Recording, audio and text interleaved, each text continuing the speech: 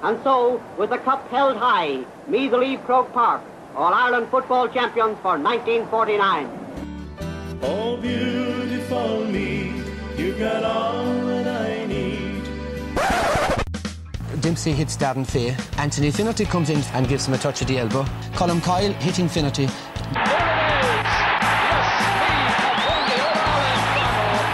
won their 4th football title. This is Colm's first punch. Finnerty delayed reaction, looks around, sees Martin O'Connell coming in and thinks that the best action is to go down. What a set of matches we've had. 4 terrific and memorable games. Final score Meath 2-10, Dublin 15. Sir Joe McDonough, GA President, presents Sam Maguire to Graham Geraghty, and Meath are the football champions.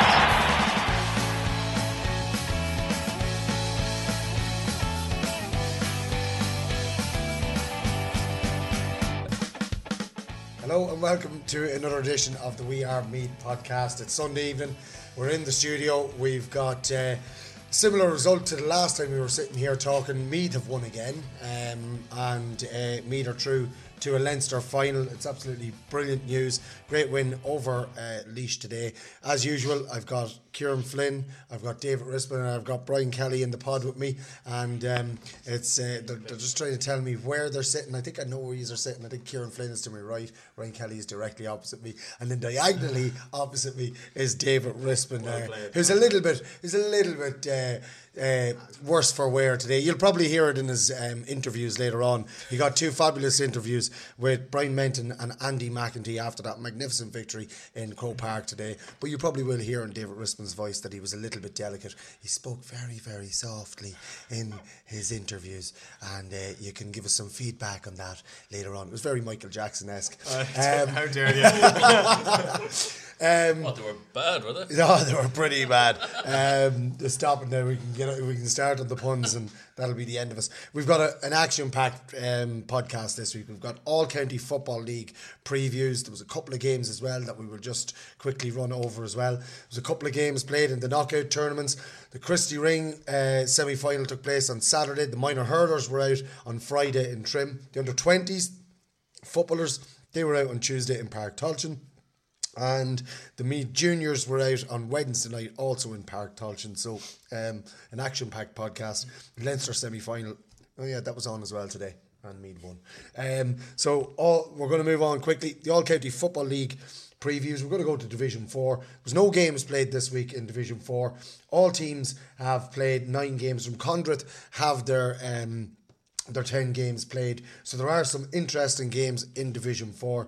Unfortunately for David Rispin, Cortown out of the running now for a fourth place finish. They were looking to get into that top 4 because of the restructuring of the leagues next year. So what David Rispin has decided to do is he's decided to go on holidays for the week and miss the last round of the league. David, looking at Division 4 there, just as you nearly choke on your tea. He actually never told the manager that he was going on holidays yet. No, he's coming with me. The manager thinks he's going on a charity trip abroad, so it's going to be news to him. The charity trip is right. David, looking at Division 4, the top 4 teams get promoted or from that division, but there's going to be Division 4A and Division 4B next year. So if you want to take us through what way the permutations are going to end in that table. You're really landing me in it now. So. Well, we did ask you to prepare for this. Here we go. No, you didn't see me asking me this complicated. So essentially, the top 4 teams in Division 4 this year will go into Division 4A next year. Okay. How many teams will be in Division 4A next year? 10-ish. 10. Ish. Okay. That's not confirmed yet. So how many teams get relegated from Division 3? So essentially, 4A and 4B next year will be comprised of a mix of first and second teams. So the top half of the B League Division 1 of this year will go into 4A. The bottom half of the 4B... the bottom half of the B League Division 1 will come into 4B into next Division year. 4B. And you have the 2 teams coming down from Division 3, which will be in 4A.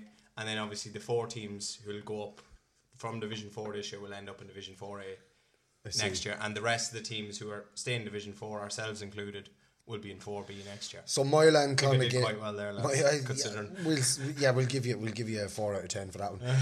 Moyla and Clonagale are guaranteed their positions in that division next year, and Kilbride and Slane and Kilmainham Wood. It's 2 of those 3 that will go up. Is that right?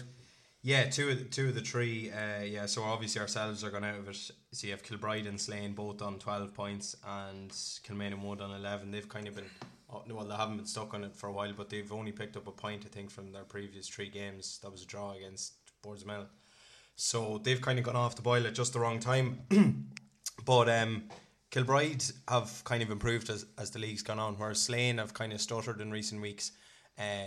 At the start of the league, they were flying. They gave us an awful bit, and earlier on in the year, and have kind of tailed off a little bit. So they're hanging on to that 4th spot as it is now, and it's just going to be interesting to see can they. They'll obviously need a result. If they don't, they're there to be shot at. But what fixtures are we looking at in the final round of Division 4, Kieran? Yeah, so the last few fixtures, the ones that matter, Slane and Kilmainham Wood are playing, so that's going to possibly going to decide the 4th place. Kilbride are playing Clonard. Clonard have 1 point on their joint bottom, and so you're probably predicting that Kilbride will possibly win that game. Then just to finish off the league, the other games are St Mary's are playing Moyla, Cortown are playing St Bridget's, and Boardsmill are playing Clonagale. But definitely Slane, Kilmainham Wood would be the pick of Division 4. Straight shootout, Yeah, straight shootout between those 2 teams. So there's no promotion into Division 3 from Division 4, is there? No. Okay, so that's an interesting one. We're going to move on now. Actually, just somebody said something to me there during the week, David Rispin. You've got an unbelievable knowledge of all the club teams in Meath. So I'm just going to test you. You really have it in for me. I have it in for you. I want you to name 2 players from each of the teams in Division 4. St Mary's.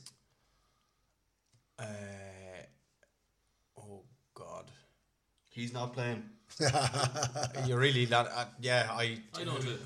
Okay. No. This is David Rispin only. David Rispin only. Now he's hungover, so his head might be a little bit. To be honest with you, I wouldn't know really. Clonard, Adam Flanagan, and Niall Smullen or Kenneth Darby or Drumcondred. I know them very well. Stephen Crosby and Packy Dunn. St Bridget's. Michael Flood and Dylan Scully. Boardsmill.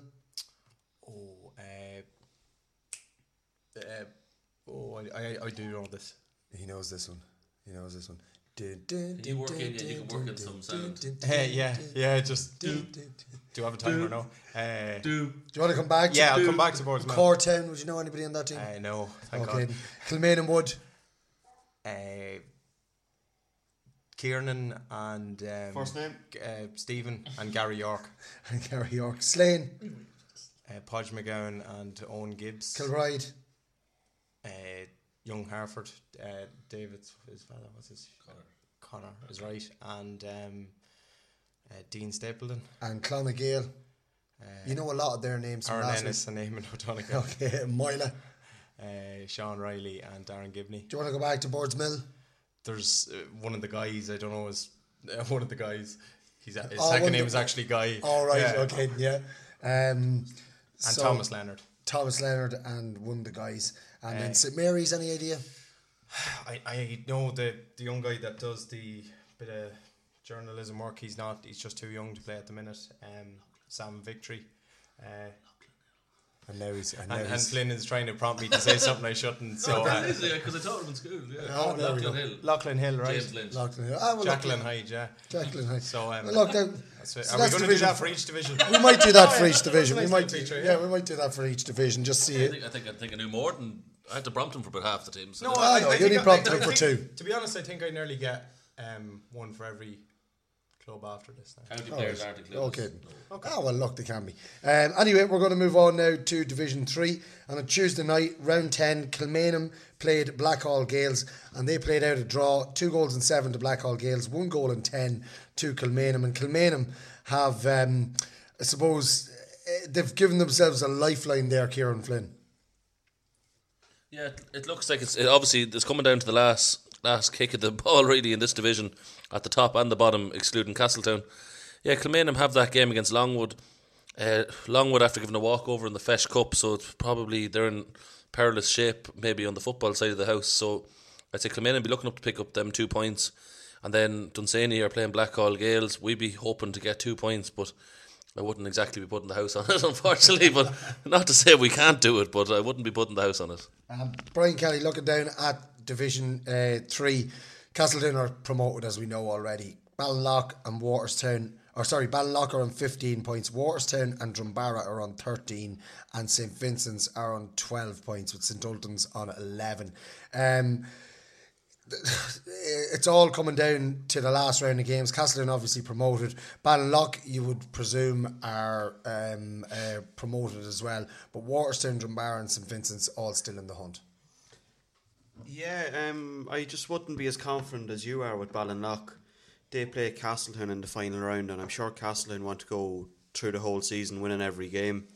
So you'd take on that basis, if Castleton beat Ballinlough, it throws Waterstown and Drumbarra straight back into the mix. Yeah, the score difference would be the thing there at the minute. Depending on how many, depending if they both win. Yeah, like Drumbarra play. Just looking there to see who they play. They play Ballivor. You'd imagine Drumbarra would beat Ballivor because Ballivor are probably depleted with fellas on the Christie Ring panel. And Ultans play Walterstown, and I know Ultans are a little bit depleted at the minute with fellas doing their leaving. Keane McBride is a big loss in the middle of the field for them. Who else is doing their leaving for Ultans? I wouldn't know. You're the fella from St Parish. Yeah, no, that's why I'm asking. Yeah. Well, Keane McBride is like a massive he's a huge loss. Yeah, he's a huge loss for St Like, Ultan's. and Waterstown are in flying form lately, so I'd fancy them to pick up the points there. So it just throws it wide open, really. It does indeed, and if all teams were to end up on the 15 points, it would come down to score difference, and at the moment it is Ballinlough with a much healthier score difference of score difference of 8 better than Waterstown, but if Waterstown go and win at the weekend and Ballinlough lose to Castleton, that could swing massively over the weekend, so that's really one to keep an eye out. Well, Drumbarra would need to win by a huge margin, and they kind of need Waterstown to lose. Drumbarra, the team who really have it all. It's a mountain for them to climb, but Waterstown are the team who I think could sneak second place. They do want to make sure they get the third place, obviously, as well. They want to make sure that they could probably tip in there. If they can't get ahead of Ballinlough, you still want to fight for that third place. And that's why even if results go St Vincent's way, St Vincent's could still sneak in maybe as the third place. So it's all to play for the top maybe 5 teams in nearly every division. So it's interesting again. It is indeed. And back to our new little part of the slot of the in the podcast. David Rispin, Longwood. Aaron Ennis and Ryan Moore. Okay, Dunsany. Kieran's cousin Niall Flynn and Pierre Fox. The wily old fox. Kilmainham. 2 lads who literally cannot be seen without being, in each other's companies. Dean Pepper and Andy Arkins. So they are basically one person. I need another one. Mickey Newman. We said no county players. Oh, grand. Harry Newman.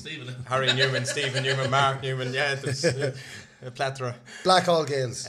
Alan Nestor and Paul Kelly. County, though, he doesn't count. Okay. Ireland this year. And Johnny Myler. Ballivor. Kevin McKeown and Brendan McKeown. Moynalty. Paul Lynch and James Cassidy. St Ultan's. Would you know anybody from St Ultan's? Keane McBride, because he counts as everyone. So Keane McBride and Mark Allen. And Keane McBride playing county. I want somebody else. Martin Dolan. I want somebody else. Okay. Connor Smith. You know an awful lot about St Ultan's. St Vincent's.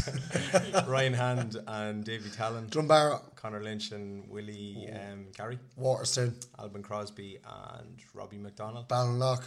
Michael Garrity and Father Byrne. And he's suspended. Sean Garrity. There we go. Castleton. Darren Finney and County player. William Bellew and Dunnigan. There has to be Robbie High. And Robbie High. Well done. That's just our new feature on the podcast. Put David under pressure. Put David under pressure. That's what he gets for messing with me at the start of the podcast. That is Division 3, and it is all to play for a lot of teams in there in the final round of games happening this Sunday at a football ground near you. In Division 2, There was a couple of games during the week. On Tuesday, Meath Hill took on Nobber and won the local derby, won the bragging rights up there. Meath Hill 1 goal and 12, Nobber 10 points. And then on Wednesday, Curraha played Rathkenny, and Curraha came with a massive victory here, 2-16 to Rathkenny's 1 goal and 6. And looking down at the table there now, lads, David Rispin, Centralstown are promoted. We know that, back to Division 1 after a 2-year stay in Division 2. St Columkills, St Pat's, Ballinabrackey and Dunderry all playing for those final 2 places. Yeah, it's probably going to be tricky for Dunderry. I know they've lost us in Columkills. I'm not sure how. I think Pats might have bet them as well. So if that's the case, I know score difference could come into it, but it's unlikely that Dunderry are going to get into them 2 slots for promotion to join Centralstown next year in Division 1. So realistically, it's 2 teams out of the 3 that you mentioned. So you have the 2 senior clubs, Columkills and Pats, and then Ballinabrackey. And as Brian said last week, they play each other, and he said it's just there as well. So that's whoever wins that game will obviously automatically go through, and the other one's probably realistically going to be out. And Ballinabrackey have to take on Meath Hill, who they have another one as well, Nobber in hand as well. Oh yeah, Ballinabrackey have 2 games to play. So if they win their game in hand, like obviously that puts them ahead of the 2 teams ahead of them. Yeah. So that's it. They're obviously in a great position then, but they would still probably need something out of their last game as well. Playing home to Meath Hill, who need probably a win to stay up. They will, yeah. To avoid maybe the 3rd place. Yeah, we'll go down and look at the bottom of the table. St Michael's on 4 points, Meath Hill on 6 points, Bective on 7, and Nobber on 8 points. Any of those teams can be dragged in. I suppose at this stage, the Michaels are relegated. Well, no, they have a game in hand, so they're playing Trim on Wednesday. Yeah, they can get up to 8 points. Is right. Yeah. So look at it. It is a bit far fetched considering they've only won 2 in the whole league so far, and they need to win their last 2 and hope that other results go their way. But I suppose mathematically, as you said, they're not just gone yet. Yeah, it's between the 4 teams: Nobber, Bective, Meath Hill, and St Michael's. And I suppose what they're all fighting for is the 3rd from bottom position. And Nobber are playing Michael's in the last match, so you know you're trying to get up. Not everyone will get a chance to get 2 points to save themselves because they're going to be playing each other. So it's definitely going to be a dogfight at the bottom there. And I suppose just looking at it, one thing that stands out is their score difference. Michael's minus 52, which is the worst in the league. Obviously Bective are minus 47, but if it does come down to that, they're more than likely going to lose out on score difference as well. So they're going to probably need a big win if they're going to try and, you know. Well, yeah, the Michaels, they'd need to get if they got their wins and they got into 3rd from bottom, it just would leave them in a position where they can, I suppose, have another day out to stay in Division 2. Kind of like when a team, you know, in the Premiership, they know they're going to be relegated. It's just delaying the inevitable. Yeah, exactly. So, but they're playing for money. I don't think Ireland's get any. You know, you finish higher up in the league, you get more money. Yeah, it's just pride betting your neighbours, isn't it? Or expenses. Yeah. That's Division 2 looked at, and I suppose Brian Kelly didn't open his mouth there the whole way through Division 2 because he doesn't need to. Centralstown are back in Division 1, and that's all you're worried about, I suppose, Brian. Sometimes you say more by saying nothing at all. Mr. Keating. Oh Lord, we're going to move on now to. Sorry, we're not. We're going to go back to Division 2, and we're going to go to our new regular slot. And David Rispin, St Michael's. St Michael's, Dahi Riley and Oran Meehan. Meath Hill. Oran Meehan is county, yeah. Shane McDonald. For county last year. Keep going. Davy Lynch. I'm here all night, lads, if you want. Okay. Oh, Meath Hill. You know a lot of lads from Meath Hill. Martin Tully and Shane McCabe. Bective. Marty Mulhall and Sean Keaton. Nobber. Stephen O'Brien and Brian Farrell. Trim. We'll let him away with that one. Oh yeah, I'm thinking now I was going to name Douglas and Toter straight away. So Dara Lynch, because I know Aaron's on the county, so he'll crucify me for that. Did he get the haircut? I don't know. I'm not going to be drawn into that. And James Cullen. And James Cullen. Okay then. Duleek Bellewstown. Jamie O'Flaherty and can't name Robin Clark because he's in county. That's such a stupid rule, by the way. But sure, everyone knows Hey, county players. hey. Sorry. You don't call my game stupid, all right? He done his own last week, you know. You didn't put the rules on this. It's my game. I make the rules. Robin Clark. Who else is to league? It's going to fall on Delete Betty's turn. Crosby. Allen. Aiden. Crosby. Crosby, yeah. Stills and Nash. Rathkenny, only the older people would get that one. Jack Orr and Jack Thompson. Curaha. David Coyle and Gavin Coyle. Oh, okay. And brothers allowed as well. Yeah. From now on, there's no brothers. Kyle is the secretary, Gavin, so you can't be using club officials. No, you can't. Doesn't Club officials, as long as they're not playing for the county. Exactly. Karen Ross. Oh no! The first instinct is always to pick a county lad. So Sam Reynolds and Keane O'Reilly. Okay, then fair play. Dunderry. I'm just trying to not pick county lads, and they actually have a lot. Luke Martin's not on the county anymore, neither is Connor Dempsey. So I'm good to so we go go with them. Balnabraki. Damien Carroll and Chris O'Connor. St. Pat's. Donald Landy and Shane Landy. Okay. Brothers again. But you were letting me away so far. Yeah, for next week we'll tweak it. Don't worry. Do I have to pick one different ones? Oh, absolutely. Every week you're going to have to. Like the B League third string. This is a joke. St. Colin Kills. This is hard without picking county players. Jack Reynolds and Rory O'Grady. Okay. Centralstown. Dylan Keaton and Flash Gordon. No, players. Oh, that's low. And that was from just to let everyone know that was Brian Kelly. His own. It's not like in slate his own, is it? Just like to slate his old lads. He normally backs just because he talks a good game. We're going to move on anyway now to Division 1, and there was one game during the week. It was Screen taking on Moynalvey, and Screen came away with a massive victory here, 216 to 11 points, double scores, 22-11, and Screen picking up a badly needed win, just puts them out of danger now of falling into that third from bottom spot at any stage. And Screen, I suppose, Kieran Flynn, after a difficult start to the league, have shown some true grit towards the end of it.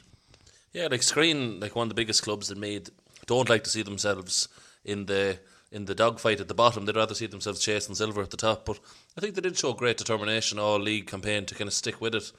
Like, I was talking to a lot of the lads over there, and the amount of players they could list off, it was similar to what I said with Dunsany last week, 16 lads missing. I think there were more. There was probably about 18 or 19 first teamers of them missing at one stage or another. And it's not easy. Like, you're losing the rhythm of your starting panel when lads are away and injured. So it's a great thing for them to kind of galvanise and kind of come back, and they've stayed up, and that's ultimately, if they want to win the senior championship, they need to be in Division 1. I'm not sure if many teams have ever won the senior coming from the second or third tier of the league. So interesting one. Yeah, so the way they said that no team's ever won the All-Ireland senior coming from Division 2, the second tier. So I presume it's something similar in me, that very few teams, if any, have ever won in the second tier. So that's what Screen need to be in Division 1, and they did it. Yeah, absolutely. And looking down at the table, there are some crucial games to be played. Navan O'Mahony's are on 20 points with 12 games played. Simonstown are on 19 points with 12 games played. Gael Columkill are on 18 points with 12 games played. And then Summerhill have 18 points with 11 games played. So Summerhill have a game in hand. Their game in hand is against Kells. No, is that right? Tuesday night. Oh, it's against the Tones. So you'd imagine that they'd pick up a win there. But their final game is against Kells.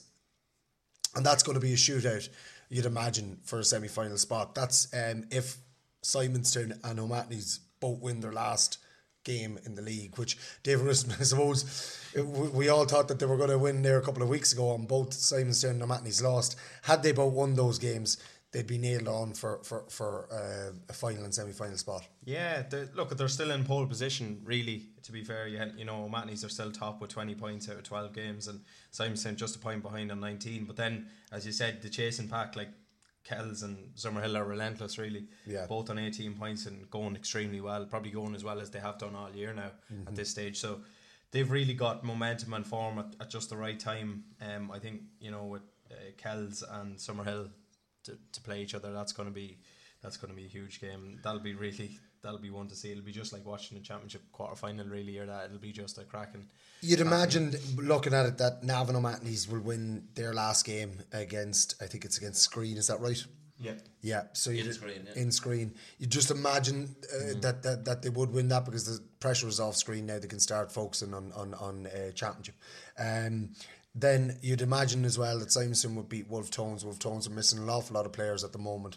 So it does look like a straight shootout between Summerhill and Gael Columkills for that last semi-final spot. Brian Kelly, even if Summerhill win their game in hand, they will go to 20 points. But if everybody won their last games, it's going to be a shootout between Kells and Summerhill. Yeah, and Gael Columkill actually hosts Summerhill at the weekend. So that's the game really for any neutral. That's the game to go to at the weekend. Yeah, that's the game that we're on about. So it's a shootout between the two teams. To be honest, you'd have to fancy Kells to win that because they'll go out more or less with a full strength team, whereas Summerhill will be missing 4 or 5 lads tied up in county panels. Yeah, and like as I think Davy Rispin mentioned on social media during the week, Kells have a forward in blister and hot form at the minute. So. Well, in fairness, that forward you're talking about has been in blister and hot form for the last couple of years. You probably haven't. Like, I think we've always said it. Every single one of us in this have always categorically said he's one of the best, if not the best, club forward in Meath. And there's just been a doubter in this, like a doubting Thomas. You know? And they needed to see it to believe it, but they didn't. 25% of our podcast, of the people in our podcast, 25%. That's one person has really kind of said that that this man that we're talking about in particular, maybe is not as good as people think. But David Rispin, you saw a tweet that went out there during the week about this man. Do you want to just maybe tell us the stats and then give us his name? Take your time. He's a Kells man. We'll give you that much. He is so, and Kieran Flynn's father did teach him. So that really adds to the whole argument, Yeah. And maybe that's why the individual in question probably is trying to sabotage, the Beano Handling campaign. Yeah. We weren't going to mention the person until you ran through the stats, but you're after mentioning them anyway. I think everybody knows who we're talking about. Well, go on. It's not the first time today he made a Hames of things.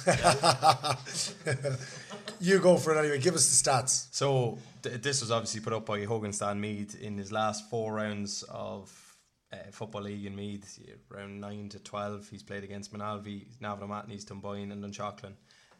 He's managed to clock up 927 in them 4 games in 240 minutes of football. So just to break it down by game, the first one was against Manalvi 3-8. Next one against Navan O'Mahony's 1-7. The following one against Dunboyne 3-6, and the final one against Dunchalklin 2-6. So he is a terrible player. He is useless. Brian Kelly, what have you got against Beano Handling? Absolutely nothing, Mickey. As I said last year, I couldn't put him on Team of the Year because I hadn't seen him playing. Well, that's not exactly what you said, but we'll go back into the archives and we will pull it out. It was just that you were so passionate about him not being awarded as the player of the year. And I get your point as, you didn't see him, whatever, but then you shouldn't have really been so adamant. But all joking aside, I was trying to be nice about it. Just tell him. He just has to be told he was wrong. He got it wrong. He's just getting it wrong. Beano is the man. From somebody who maintains he's never wrong, even though half the county tells him he is. That's a little bit rich. Yeah, but that's because half the county is wrong. Sure. The other half that agree with me are right, But anyway, just to get back to on a serious note about Beano Handling, that is unbelievable stats. I think the guy's 32. Now, is it a closed panel there in the Meath team, or is there room for Beano Handling in there? What do you think, Ciara? Well, if you're going based on senior club championship in Meath, he is perennially one of the best. So, I don't know, maybe it's just at the stage of his life and that he probably can't commit to the 6 nights a week training regime that they have to go through. So, he probably missed the boat. Maybe if years gone by, he probably should have been brought in. But I'd say he's happy dominating, and hopefully he wants a Keegan Cup in Kells. That's what he really wants. I think that would be the cap off his career today. That's the one thing he wants that he's missing, I'd say. Yeah, absolutely. And it's just wonderful scoring from the man and brilliant performances. Dragging Kells up into contention for a league semi-final spot, and well done to all of the Kells players and Beano Handling. Looking at Division 1 and looking down the bottom end of it, there are 3 teams down the bottom, Wolf Tones, Oldcastle and Sidon, that have only played 11 games. So that means that Sidon have 2 games left, Oldcastle have 2 games left, Wolf Tones have 2 games left. You'd imagine Wolf Tones are safe, so they're playing against Navan,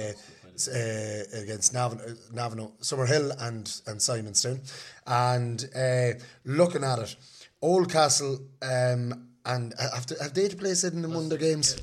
But I'm just saying, could there be a great escape on here for Oldcastle? I'm just looking at it. If we predict correctly, which sometimes we do as a collective, not always, but if the Wolf Tones lose to Summerhill, which we predict, and they lose to Simonstown, like we'll probably predict, the Wolf Tones will stay on 8 points. Oldcastle have a back game against Sidon, who are bottom, and they've got their last game against Manalvey, who are second bottom. So they can go to 9 points and actually put Wolf Tones in the third place, third from bottom. That's a very good point. So Oldcastle could make a great escape playing the 2 weaker teams. And hang on a second. Not He'll only take that and not, raise it with. I'll see you and I'll raise you. Sidon also have 2 games left. Would this not be a bigger escape if Sidon were to win their 2 games, one of them against Oldcastle, and then I'm not sure who their other game is against Rothote. If they win the 2 of them, they will leapfrog Moynalvey and Oldcastle into third from bottom and give themselves a fighting chance of staying in Division 1. David Risman. Yeah, and I don't know which is more. I think the Kieran's theory is actually more realistic, and it's one that we probably hadn't foreseen. Whereas Sidon's one, like, look at them, and they're after playing 11 games and they have a point, and they have a minus 103 of his score. They were missing Dara Rowe for most of that year, and he's back. No, he's not. He's injured again. He's not injured again, is he? Yeah. He's injured again. There's your money. There's my money after coming in. Lovely there now.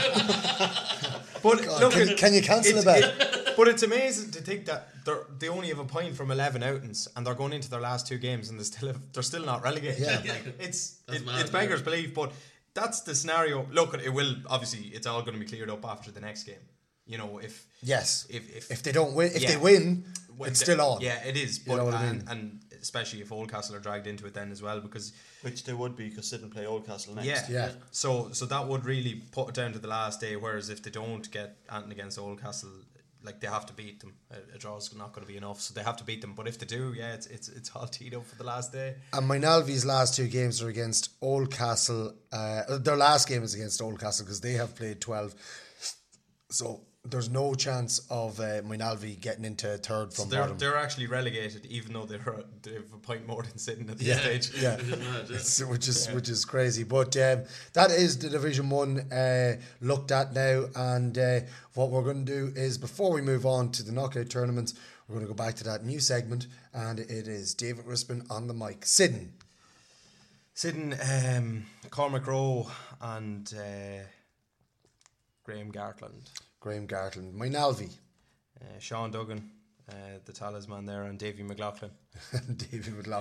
Oldcastle, Keane McPartland, and I was going to name someone that's on the county. Paddy Gilson. Paddy Gilson. Wolf Tones, Alan Callahan and Niall O'Reilly. Screen, Paddy O'Rourke and Ian Davis. Paddy O'Rourke, ex-county. So Paddy Gilson. You gave him Paddy. Paddy. You have to give me a good few, but I can name someone else. It's not the end of the Stephen O'Brien. Right, okay, I'll give it to you. Played vocational schools for the county. Done chocolate. Development's gone to count. Ben Duggan and Tommy Kinsella. Yeah, and Tommy Kinsella. St. Peter's Dunboyne. St. Peter's Dunboyne. Can I name Gerard Robinson for the crack? Yeah, we'll give it Gerard Robinson. Yeah, thanks. And Mickey Dunn. And Mickey Dunn, a mixer. Good mixer. What a man. Dunamore Ashburn. Jack Hannigan and Andy Tormey. Nafina. Dean Barrett and Brian Queenie. Rothote. Brian Power, sure, you're letting me away with ex-county lads and Keane O'Brien. Well, I wasn't, but we are now. Keane O'Brien is finished playing. Okay. Supposedly. Joey Wallace. Okay. Summerhill. Hold on, Joey hasn't played this year. Oh yeah, that's true. Okay, Yeah, he's away. Do you know many people from Dublin? No. Duffy's the keeper, isn't he? Ah, yeah. Good, Former county player. Yeah, not me, You know county what, player. lads? Which Ratoath player hasn't been a county Yeah, player? well, that's it, exactly. Summerhill. Do you know anybody from Summerhill? Shawnee Dalton and Davy Dalton. That's brothers again. Okay, isn't it? it's fine. Micheál Byrne. Okay, and I love the way when he knows and somebody else it's fine, but when it's not, he's like, "What are you on about?" Yeah. Kells, Gail Colin Kill.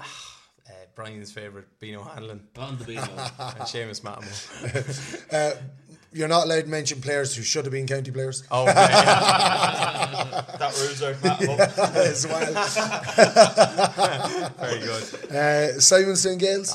Yourself, the main man. No, you can't pick me. Yeah, I wasn't going to. Nathan O'Brien and Brian McGrath. And Navan O'Mahony's. Sure, we'll. How do you pick somebody who wasn't a county player there? Why? Because most of the Navan O'Mahony's players are county players, is what I'm saying. It actually were, to be fair. James O'Malley hasn't got a run for the county, and who else hasn't got a run for the county on them? Oisin O'Brien. He's played for Galway, but yeah. Oisin O'Brien. Courtown man, Yeah. Nice little bit of work between the two years there to get two Navan O'Mahony spells. Gilly, Gilson, and there's a few of them. Gillespie. Or Gillespie, yeah. He's got a run out with Meath though before. It's been a while, but that is the All County Football League reviews and previews of the final weekend. Next Sunday, it's going to be brilliant. All games taking place next Sunday at the same time, and there's so many positions still left up for grabs, be it relegation positions or be it promotion or semi-final, final positions. So best luck to all players who are taking part next weekend. We're going to move on now to the knockout tournament. Simonstown took on Wolf Tones in the Fesh Cup on Wednesday night and came away with a 5-point victory, 16 points to Wolf Tones, 1 goal and 8. And unfortunately, we had another walkover. It was Dunboyne taking on Longwood, and Longwood gave Dunboyne the walkover. So they're all the knockout tournament games that were played this week. Just disappointing, David Rispin, I suppose, to see another walkover from a team in a competition that a lot of teams do take very seriously. Yeah, I don't like it. I've said it before. I don't really agree with it, and I'm sure a lot of the players within the club actually wouldn't agree with it either, which is probably the real frustrating thing. There's guys crying out to get a bit of football, and you're actually giving games up. If it's a genuine thing where you actually don't have the numbers, then possibly you'd say, right, that's a bit more fair. But at the end of the day, we're talking about senior clubs. Manalvi senior club, Longwood are a senior club. Yeah, they're struggling. They're down at the bottom of Division 3, but Dunboyne aren't really setting the world alight either at the minute, and they're down a lot of players at the moment as well. So it would have been a game that possibly would have been fairly evenly matched. A little bit, yeah. Because Dunboyne missing an awful lot of players at the moment. Now I know that Ger Robinson is back and he's lighting up the skies with some of his football, but it would have been a chance for a couple of young Longwood players to get to play against an experienced player like Ger. And and at the end of the day, they're going to. I don't see the benefit in giving they will come up against teams like Dunboyne in the remainder of the championship. So would you not want to be playing senior clubs? That's going into the last few rounds of the championship? I just don't really understand it.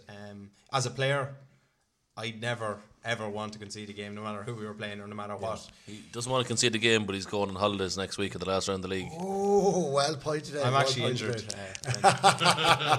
it the head? Is it with the ego getting a bit of a bait in here in the pod? Is it? Do you not see my ankle? We'll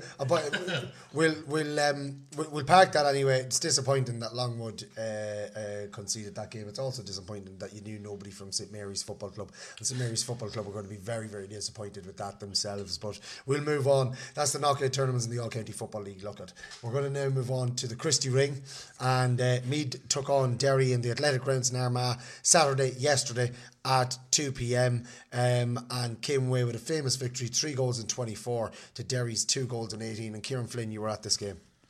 It was an absolute fabulous game to attend. It really was. The hurling, it gets bashed in this podcast and it's totally unfair. The hurling is unbelievable. We love the old hurling, as John Andrews would say in Trim. But it was a great display. Some of the great players. Jack Regan scored 1-14, 13 coming from set play. Adam Gannon got 4 points. Gavin McGowan got 1-1.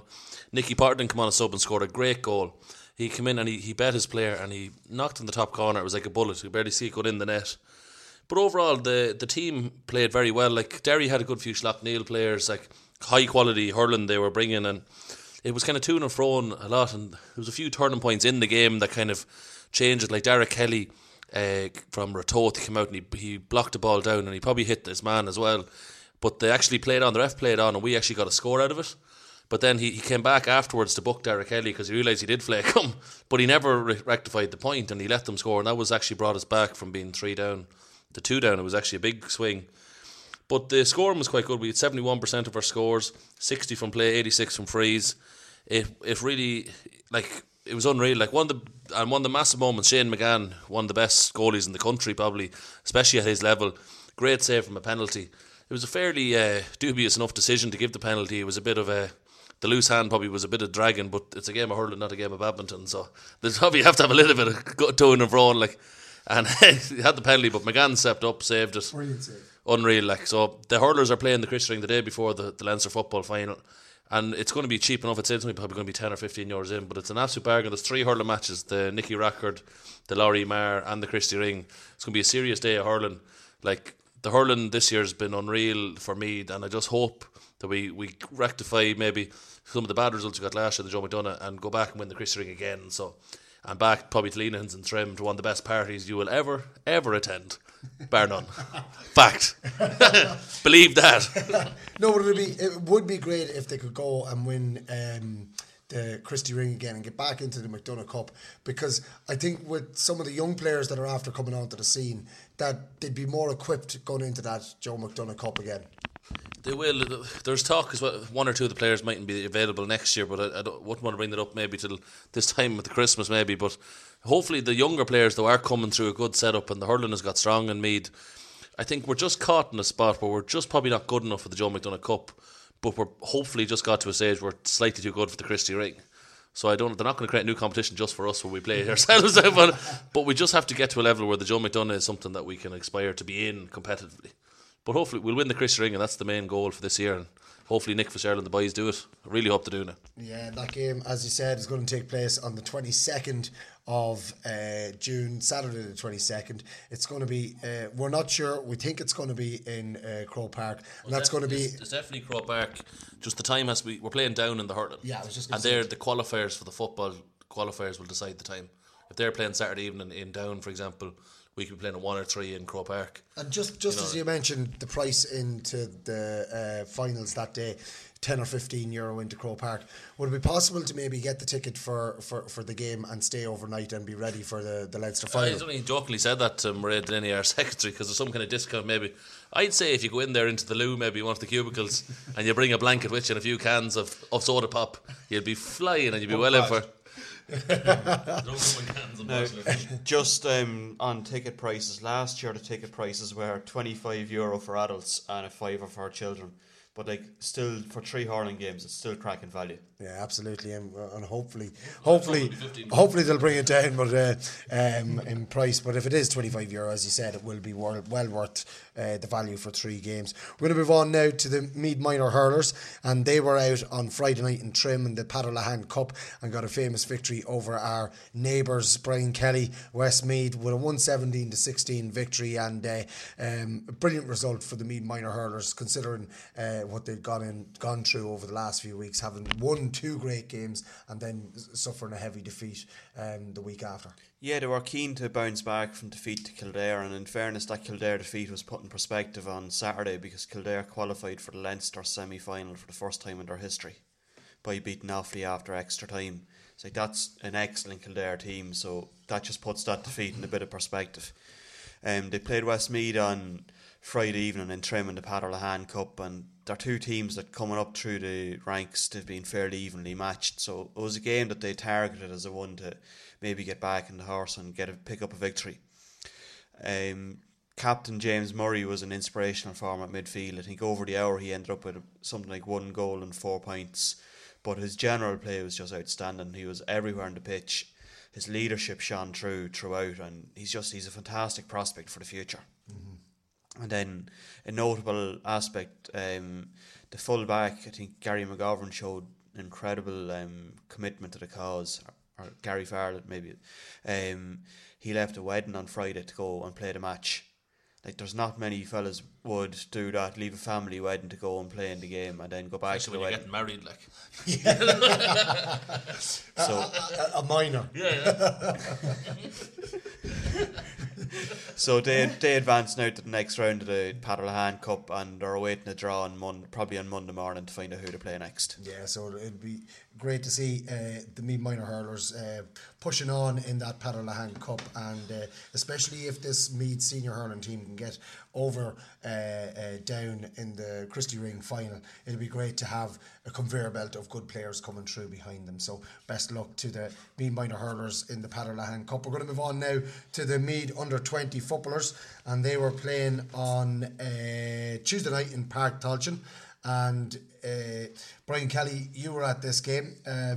Meath, after a very convincing victory the week beforehand over Monaghan, came a cropper to a strong downside, but Meath would have had a lot of players who were involved in exams and stuff at the moment and lost this game on a scoreline of Meath 1 goal and 3, down 2 goals and 12. Yeah, and to be fair, the scoreline sounds horrific, but it doesn't tell the story of the game at all. You're going to tell us the story of the game and Well, tell us how that doesn't sound bad. If you didn't interrupt me, Mickey, I might have got the chance. Well, I can't wait for this. I'm sitting back. Go on. Well, over the course of the game, Meath hit about 10 wides. They missed 6 glorious goal scoring opportunities. Like, they missed a couple of 1-on-1 chances. Like, they definitely had plenty of opportunities to rack up a good tally themselves. It just didn't happen for them on the night. Down now, to be fair, a very good team, but there's no way that Meath team on Tuesday night showed half their ability, because Conor Frayne and a few more of the forwards, if they get those chances again, they'll bury them. Like, Frayne was making his first start in the county jersey after a long spell out injured, and he actually kicked all the scores maybe over the course of the match for the team. 1-2 in the first half and a point in the second. Well, the thing about this is it is a development league. Well, that's it. And it wasn't the same team that took the field the week beforehand. No. They are making changes and whatever. As you said, they did have plenty of opportunities to score in that game, but probably weren't at full strength at the same time. No, they were far from at full strength. There's a few lads carrying injuries at the minute. Liam Byrne from Dunboyne and Cathal Finnegan are 2 lads that are injured. And then you have more lads doing the leaving cert. Luke Mitchell, Cathal Hickey, Keane McBride. I think Harry O'Higgins possibly is doing the leaving as well. Where's he from? Kilmainham, yeah. And Sean Ryan from Dunboyne, who was an excellent player for the 20s last year, he's doing the leaving as well. So if you take all them out of any team, you're going to be severely depleted. I just want to remind us that the game in Armagh is not on this Monday the 10th. That was scheduled to be on. It's postponed. It might not be played.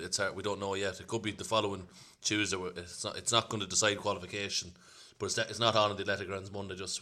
We did tweet that and put it on social media and send it to the clubs, but just make sure if you didn't get one of our 5 media announcements, this is now the 6th one now, and you don't go to the Athletic Grounds. In fact, that was for the under 20s against Armagh, was it? Yeah. Okay. Well, so just keep an eye on social media for an update on that fixture. We're going to move on now to the Meath Juniors, and they were taking on the old foes on Wednesday night in Park Tolchin. It was Louth, and Meath came away with a victory here, 17 points to Louth's 2 goals and 10 points. David Rispin, Louth getting 2 early goals and putting Meath on the back foot for a lot of that game. Yeah, I think Meath were 7 points down at half, 6 points down, 7 points down, one or the other, and it didn't look good at all. They had a bit of a breeze admittedly second half, but they weren't playing that well at the time, and you couldn't see where the revival was going to come from. But an inspired substitution at half time was the introduction. Darren Finney from Castletown came on, kicked a point straight away, kicked an excellent score, but had a hand in so much more, kicked another point then towards the end, and he really made a huge difference. And they got to grips with Louth as well around midfield. Louth dominated first half, but Meath started winning breaking ball in that second half. Defenders were on top. Michael Flood was outstanding at fullback, the captain of the team. He really led by example and actually drove forward as well where possible. A couple of the Meath senior lads who were featuring, Danny Quinn, Jason Scully, Sean Riley, you could tell the kind of class as the game wore on. I thought Sean Riley was magnificent on the night. Frank O'Reilly too on the 40. He's obviously had experience playing with the Meath minors and Meath 20s and that in previous years. He was superb. His all round play. Obviously, we know what he offers us in the scoring sense, but the way he's so composed on the ball and always has time on the ball to pick passes and that kind of thing. I thought he was really good. Kevin Ross. It was a difficult night to be a full forward because of the way the wind was and the ball was a little bit slippy in that too. But Kevin Ross is very good with the frees. Probably all round play was a little bit quieter than we come to expect from him. But it was a tricky night, as it says, to be a full forward. But the thing I loved about the game, and it was so watchable, was that there was no real sweepers or that. It was kind of just a kind of good old fashioned open game of football, and it made for a cracking spectacle for a pretty decent crowd that went into it and seeing what Meath had to offer. The interesting thing, I suppose, was that there was no Longwood lads on it.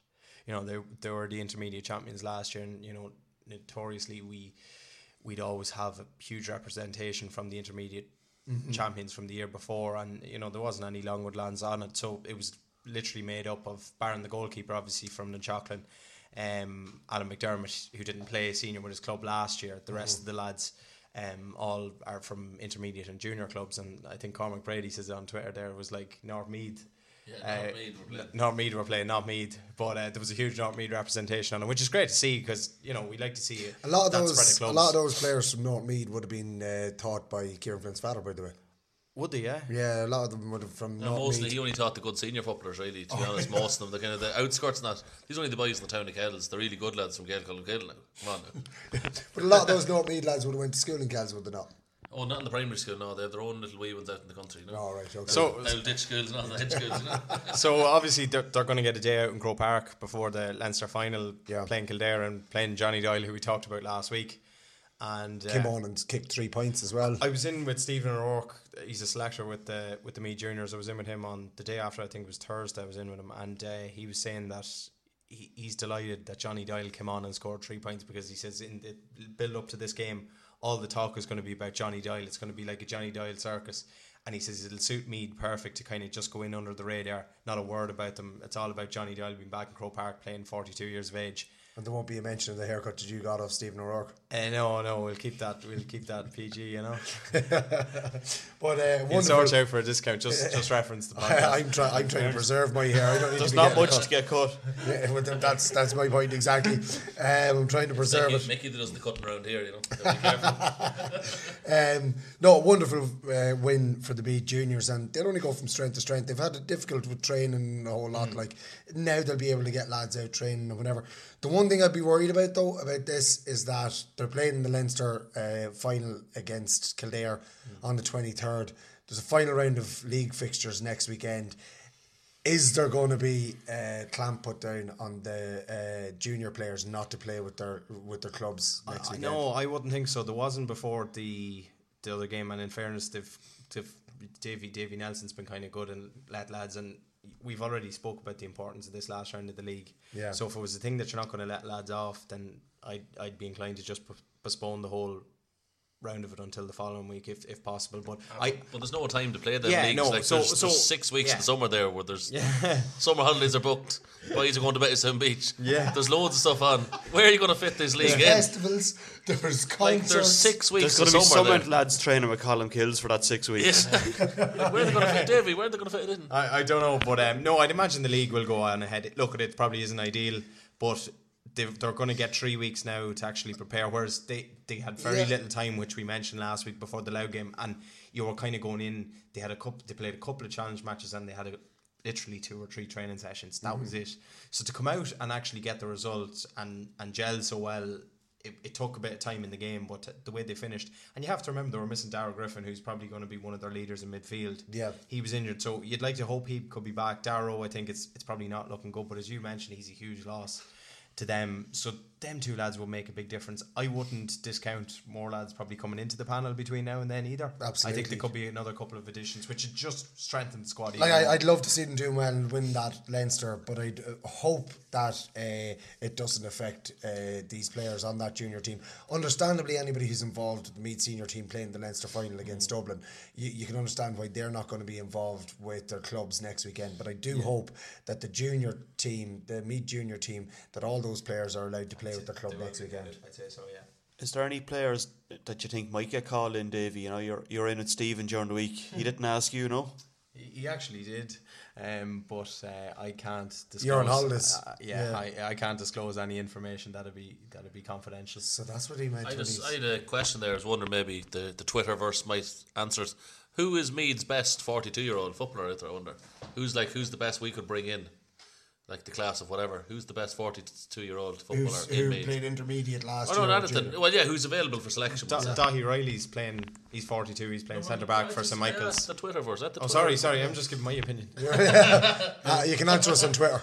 Yeah, we, to be honest, if we actually brainstormed a few names, or if we got a few names in from the listeners, we could make another poll possibly with the names and get people to start voting. That might be an interesting thing. It's a great idea, so it is. I'll leave that up to you. I'm going to move on now. Well done to the Meath juniors making a Leinster final. It's going to be a cracking day in Croke Park on the 23rd of June when Meath will play Dublin and Meath will play Kildare in a double header. So we're going to move on now, lads, to the main event, and that is... We did the hurling already. The other main event, sorry. The Leinster semi-final that took place today. Meath taking on Laois. This game in Croke Park at 2 p.m. and Meath came away with a famous victory. 3 goals and 13 points to Laois's 11 points. And I suppose before we go to the interviews, we've got 2 brilliant interviews. One with Andy McEntee and one with Brian Menton. Kieran Flynn, quite like double scores in the end, but probably flatters me a slight bit. Yeah, I think so. The first probably 15 minutes of the game was quite drab, and there was very little scoring up until about the 14th minute. There was only about 2 points on the board for Meath, and Laois only got their first point about the 15 minutes. So the game started off very lethargically with both sides, and it was kind of everyone in the stand, including myself and Brian, were sitting in the dugout. We were like, when is this game going to start? The atmosphere was quite dead. But kind of in that around 16-17 minutes, both teams started to score. Meath started picking up the pace, and the scoreline does probably flatter Meath because it was a lot closer. Like Laois hit the crossbar in that game, and they had chances to score. I think just maybe if there was a few good moments from our defenders, maybe kept them out. And we're going to probably reference Andrew Colgan's. Do you want me to say it now, or would I hold on to me for the ratings? Maybe his save was world class. There's no other word to say it.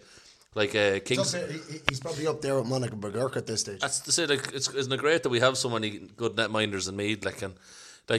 Donald Kingston, he took a step back and he went to place the ball, and I was just thinking that gives the goalkeeper a chance, because if he drills it, he's more than likely going to miss it, but there's a chance if it goes in, he's not going to touch it. But once he placed it, it gives Colgan a chance to save it, and he just sprung. He was like Hong Kong Fu. Remember him in the old cartoons in the 80s? He sprung straight across the goals. He was like a mad joke, and he went straight across, world class save, and it really keeps us like ticking. When you know your backs and your goalkeeper are looking after you at the back, it gives you the license to go forward. And I think that's a great moment for Colgan, who a lot of people might give out about in the past. I think he's nailed himself on as being a top goalkeeper if he can keep this going. Brian Kelly, it was nip and tuck as well. It was 5 points to 4 to Meath at one stage, but then 2 goals late in the first half gave Meath that cushion going into the half-time whistle. Yeah, and for a long spell, the only player who had scored early on was Seamus Lavin, which not too many would have predicted. But the 2 goals came at a vital stage. It just gave you a bit of breathing space on the run into half-time. Brian Menton struck for a goal, and then Donald Keoghan got taken down for a penalty. Actually, we were sitting there and we were wondering, is this going to be another 2010? Yeah. It looked as though Keoghan could end up carrying the ball over the line, because he just went up, he caught the ball coming in over his shoulder, and in the collision with 2 Laois fellas, he just ended up on the ground and nobody knew what was happening for a second. But Mickey Newman, after, as Andy referenced afterwards, he missed a penalty against Carlow, and he showed great guts today to step. He missed one against Dublin as well in the World Cup, didn't he? Yeah, well, the Carlow one was the one that was referenced. Oh, yeah, I know, just saying. The shootout, wasn't it? Yeah. But he showed great guts today to step up and take another penalty, and he really stuck it right into the corner. It was an unstoppable effort. And that gave you a huge boost going in at half time, because up to then it was very tight. Laois had missed a good few chances through Evan O'Carroll. Had they been taking their chances, they could have been ahead at that stage. But fair play, Menton showed great leadership to come through and bury a chance, and then Newman, even though they tried everything they could to put him off before he took the penalty, he kept ahead, he showed great composure, and he really rifled it into the back of the net. And just as you mentioned, Brian Menton's goal, David Rispin, I suppose a word for Brian Menton before we go to his interview, which I suppose you could hear it from him. He was quite confident that he was going to get on the scoreboard. Yeah, and it's something I discussed with him. You know, the added scoring dimension he's after adding to his game this year. Look at it. He was always good for a score, but he's regularly chipping in with at least a point, possibly two in most games. Today he got 2 goals, but it's probably something that he's. When he first arrived onto the panel, he was a defender first and foremost. And now he's evolved into a midfielder, but he's actually evolved into an attacking midfielder. Whereas when Adam Flanagan or Shane McAtee are there with him, whoever it is, they generally kind of hold, or they're more defensive than he is. Whereas he's allowed to kind of go and play and add into the attack, which we've spoken about many times. Technically, he's excellent for a big man and a midfielder. He's for a defender. Yeah, you know? Exactly. Yeah, he won man of the match with DIT in Sigerson at full back. Like, and he got it, probably not touching the ball now. Mark and Murphy, wasn't it? Yeah, he basically got a rising star as well, like an all-star in the 3rd level as well at full back. Like, so as I said, it's testament. Like, he's moved up the field, and it's normally when lads get older, they're like the Dwight York. Remember, Dwight York was a great striker, and he ended up playing sweeper for Trinidad and Tobago. So at least Brian Menton's going the other way. He's getting up the field, which is great. Like. Well, having just spoken about him for so long, just before we do, Brian has literally got the stats on each player, and just to kind of further emphasise our point, he's got 212 he's got 212 in championship football. To date in his career. Since he made his debut against Kildare back in 2011. Yeah, absolutely brilliant. And we're going to go to the Brian Menton interview just now.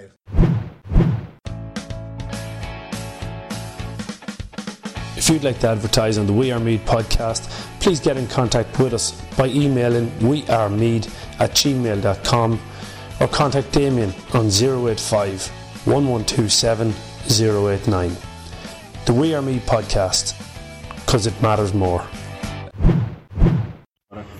Delighted to be joined now by Mead captain Brian Menton. Brian, super win in the end, 11 points. It was probably, Andy says it probably flattered us a little bit in the end, the scoreline, but it was comfortable. Yeah, it was comfortable in the end, and you know, we probably didn't finish the game off like we would have liked to. You know, we missed a lot of chances in the last 10 minutes, but you know, we kind of finished our goals, and luckily we had Andy Colgan pull off a great save, and they rattled the crossbar as well, and missed probably 5 or 6 chances in the first 10 minutes. So could have been a lot more pressure on us, but it was nice to go in 5 points up at half time, and we probably didn't deserve to. And then I suppose the start of the second half, it was a little bit the same as the first. It took us a while to kind of get going, and you know, they had a goal chance, which you said Andy's made a great save from, and then made two saves actually, and then the crossbar as well came to our rescue. But then it was, you know, when you did settle into it and get back into the run of things, second half, it was kind of plain sailing from there on in. Yeah, it was. We probably didn't play at 100 miles an hour. I don't know what the reasoning was, but we know now that we're going to have to up at a level massively. You know, we can't give away them chances now when we're playing in the Leinster final in a couple of weeks' time. So you know, we'll be punished. We know we'll be punished, and luckily them chances didn't happen for Laois today, and we finished ours. So you know, that's the rub of the green you kind of have to get as well. You know, it's part and parcel of the game, and I'd like to think that you make your own luck, but look at there was probably a bit of pressure on the kicking in the first 10 minutes, and that's why he missed. But I know it's great to get the rub of the green and get over the line. I suppose I won't reference the luck, making your own luck, but 2 goals for yourself today. There was nothing lucky about them, but 2 fine finishes. Where did they come from? Yeah, no, I'd fancy myself to get a couple of scores in the game, and they're not usually goals, but it was just the way it pulled out. The ball went into Killian for the first one. And I just seen space open up in the middle. It was probably around the 30-minute mark in the first half. So, you know, that's when the team can start to get tired before half time. And the ball went out to Killian, and it just opened up in the middle, and I roared to make sure that he gave the ball to me, so he didn't have much of a choice, because he probably would have fancied swinging it on the left foot himself. But I put the head down then and skipped in and just hit it as hard as I could, and luckily it went in. And I suppose the extra scoring dimension you've sort of added to your game this year, it's been notable. Is that something you've worked on, and probably the midfield role has probably helped in the sense that you can kind of join the attack a little bit more often than you might have previously? Well, I probably because in my first 5 or 6 years with Meath I probably played the defensive role. You know, I didn't play in midfield, and until Andy came in and basically said, Brian, you're a midfielder now, you know, that at that point I kind of had to back myself. You know, if you look at the top midfielders in Ireland now, they're covering serious mileage, they're competing with kickouts, and they're also getting on the scoreboard. So it's a part of the game. Yeah, I've worked on. It's probably been in the locker because I play with the club there. But I'm definitely backing myself to get a couple of scores in the game. Good man, that's great. And just in terms of the next day, I know it's, you know, we don't know who at this stage, you know, we're going to be playing or that. Yeah. Obviously, is there any preference? And you've already said that we'll have to up our game regardless of who and what we're playing. Yeah, like Kildare would be close to being a Division 1 team, and you know, Dublin are the top team in Ireland. So either way, it's going to be a really, really tough battle, and we know we're going to have to up the level massively the next day. So we'll go out and we'll assess it, and we'll do our video reviews on whichever team it is, and you know, hopefully we'll learn something, and probably more important that we concentrate on our own game and that we can up at another level. And if it is to be Dublin, I know the Dunmore Ashburn Lynx, you'd probably have a few, the neighbouring county, you know, in and around the club. There'll probably be a bit of banter if it was to be Dublin for the next 2 weeks. Yeah, of course. And look, a lot of people probably won't give us a chance, and it's probably more motivation living in the likes of Ashburn. You know, you see, I was just saying there to a few of the other lads, you see probably, you know, the bus stops and everything going into Croke Park are full with Dublin jerseys. But look, at these people have been from Dublin all their life, and they've moved out. So hopefully we can convert a few of them if we start to compete and start to win a bit of silverware, you know. Yeah, Brian, brilliant. Congratulations. Cheers. And all the best the next day. Nice. So David Rispin, after listening to that interview with Brian Menton, you know, he referenced it there before, and he was quite confident that he was going to pick up a couple of scores, but wasn't so confident that it was going to be goals, but you know, drifted into the positions, and Killian O'Sullivan was definitely going to hear him, even in Croke Park, the way he rode at him to get that ball off him. Yeah, it was the classic late run onto the play, and then it was just a little slip pop pass, and that's really what contributed to both of the goals. But there was nothing, we were chatting about kind of lucky breaks and stuff and getting the run of things, but there was nothing lucky about the goals or the finishes. They were quality finishes. First one was low and under the keeper and into the corner. Second one was kind of drive and run, top corner. Fantastic finish, executed brilliantly. So showed real composure for, you know, someone who you wouldn't associate with scoring goals. I know he's good at chipping in at the points, but there's first 2 goals in championship football for Meath. So took them like a seasoned pro. Yeah, absolutely brilliant. And Brian Kelly, looking at it now, I suppose Meath faced Dublin in a Leinster final. It's great to be back in a Leinster final, there's no doubt about that, but Andy McEntee is under no illusions that, you know, that Meath are going to have to up their game before they go into a Leinster final to compete with Dublin, and they do have a lot to work on after that game.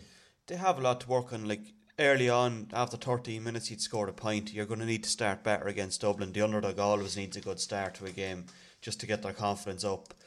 We dropped a few shots short today. We took a few shots from angles where you'd rather not be shooting. And overall, like, there's an awful lot of improvement can be got there from what we've seen today. It's great. It's a huge thing to win a semi-final by 11 points and know that there's 20-30% more in that team. Because, like, midfield, we did well, but you could say you could have won a little bit more ball there. The half-forward line, we didn't get a huge amount of scores from there today. Killian O'Sullivan went into corner forward. So other than Brian McMahon scoring 2 points, you didn't get much of a score and threat. Ben Brennan played very well, but it was more as a link player and a hard worker. Mm-hmm. James McEntee moved up from the half back line to the half forward line today, and he didn't really threaten the scoreboard. He'd one chance early on to score a point, but he spotted James Conlon in a slightly better position, and Conlon stuck it over the bar. But you're going to need more than 2 points from your half forward line if you're going to beat Dublin realistically in the Leinster final. And Kieran Flynn, I suppose, looking at it, you know, we always say that Andy McEntee is always going to throw something left of field at you when you're going into a game. I suppose playing James McEntee as a wing forward was a bit of a shock, and starting Ronan Ryan at centre back and putting Donald Keoghan in at wing back, again, you know, he's never predictable, that's for sure. No, I think that's probably healthy that the panel kind of know that they have the chance. If they play well, they will get on. Like Ronan Ryan was actually excellent today, and I think a lot of credit has to be given to a young man that he was starting the league. He probably felt himself getting a bit comfortable, maybe lost his place, but he obviously battled well at training because he didn't really get game time to rectify it, and he probably just put his hand up and said, like, I want that start, and he was excellent today. Like, it just shows that I think Andy McEntee for the most part this year has got it right in the line with regards to tactics, and especially with the substitutions.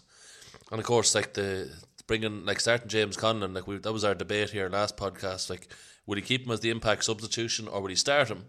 And I think like he did have great impacts throughout the game, which probably like it just kind of shows that he's an impact player and he can really hurt you when it counts. So I think Andy's got his panel right so far, I think. And I think that's pretty much, and it kind of buys into the stats then though, probably, that we did have an awful lot of shots today. We had 34 shots, scoring 16 of them, which is 47%. 29 were from play, scoring 14, which is 48%. We had 5 set plays, we scored 2, which is 40%. Laois, probably a bit of the story of the game is they're very poor shooting today. A lot of bad wides early on, especially. They had 27 shots, scoring 11, which is 40%. Right. 20 from play, scoring 6, which is 30%. But then, especially with Evan O'Carroll and Donald Kingston, they had 7 frees, scoring 5. So that was actually a big talking point as well, was Evan O'Carroll been taken off after missing a few frees. Because Donald Kingston showed to be an excellent player like he has for years. And myself and Brian, when we were in with the interviews after the game, John Sugar was asked about that. Basically, why did he take off Evan O'Carroll? Was it injury or tactical? And he basically just abruptly said tactical, full stop. No more. He wasn't. Yeah, he basically just wasn't. He wasn't giving much more away. Like, but a lot of people were betting he probably should have stayed on, or maybe if Kingston had started, he probably would have scored those 3 or 4 frees early on. And Meath would have been an awful bother, maybe. So we're lucky too, like that good player wasn't on. Hindsight is always 20/20 vision. Yeah. And you look at the Ulster semi-final today, and you know the substitutions that came on for Armagh made a huge difference as well. So you know, a player coming off the bench. Donny Kingston didn't start the last day either against Westmeath, yeah. So it's and Evan. That was our point with James Conlon. Like, would he make a better impact as a sub or a starter? Yeah. And thankfully, so far it doesn't matter. He's made the impact both ways, so it's great. Like, so hopefully, if he starts the next day, he makes an impact. If he doesn't start, he comes on a sub and makes an impact. That's what you want. Just something to bring us back to last week. The team that started today was Andrew Colgan, Seamus Lavin, Conor McGill and Shane Gallagher. Donald Keoghan was wing half back. Ronan Ryan started at centre back, and then Gavin McCoy on the left.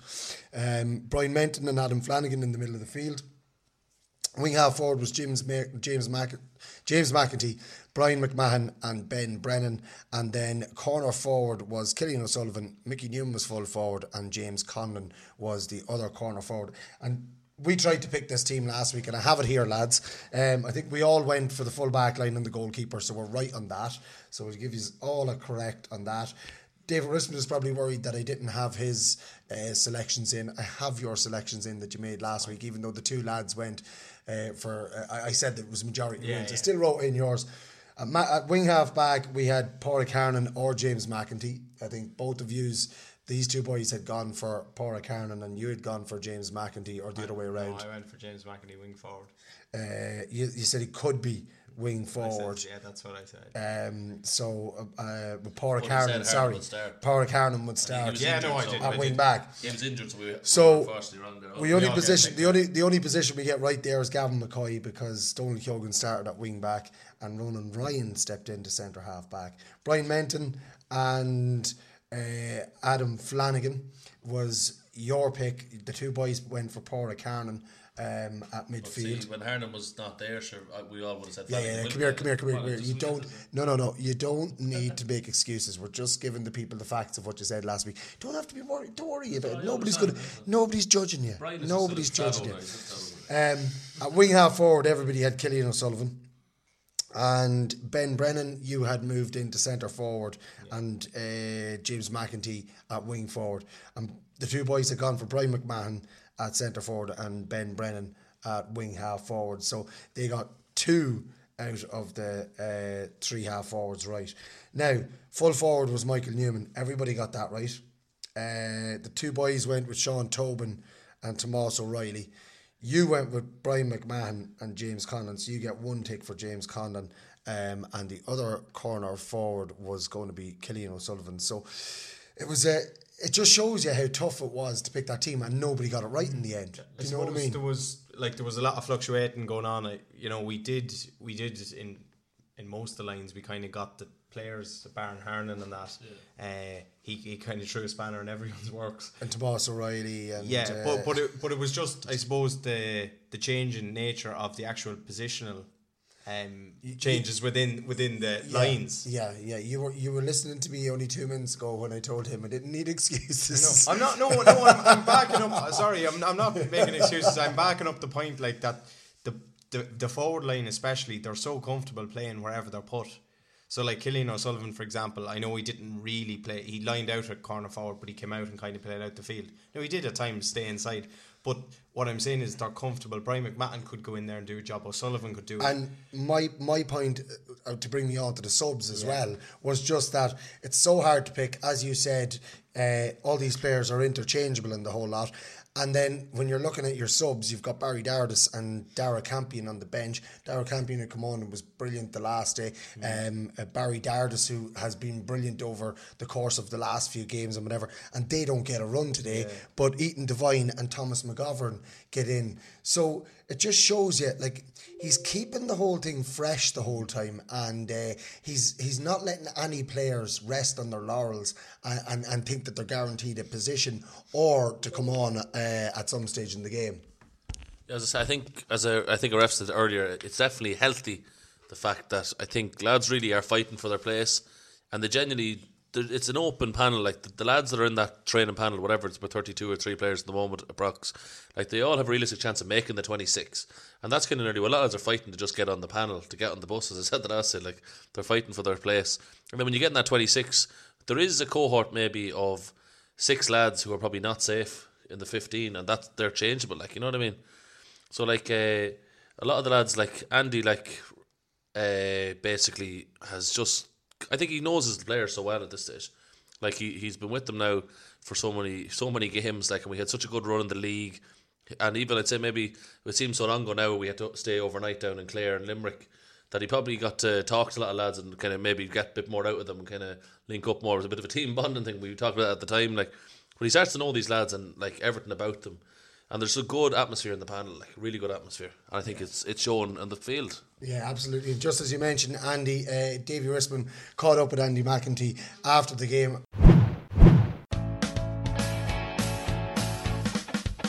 If you'd like to advertise on the We Are Meath podcast, please get in contact with us by emailing wearemeath@gmail.com or contact Damien on 085 1127 089. The We Are Meath podcast, because it matters more. Delighted to be joined by Meath manager Andy McEntee. Andy, your first Leinster final with Meath and Meath's first Leinster final in 5 years since 2014. It's a long time, but it's probably great to be back. Sure, I mean it's too long for a county like Meath not to be in the Leinster final, and it is great to be back. That was our target at the start of the year, and there's no point in saying otherwise. That's where we want to be.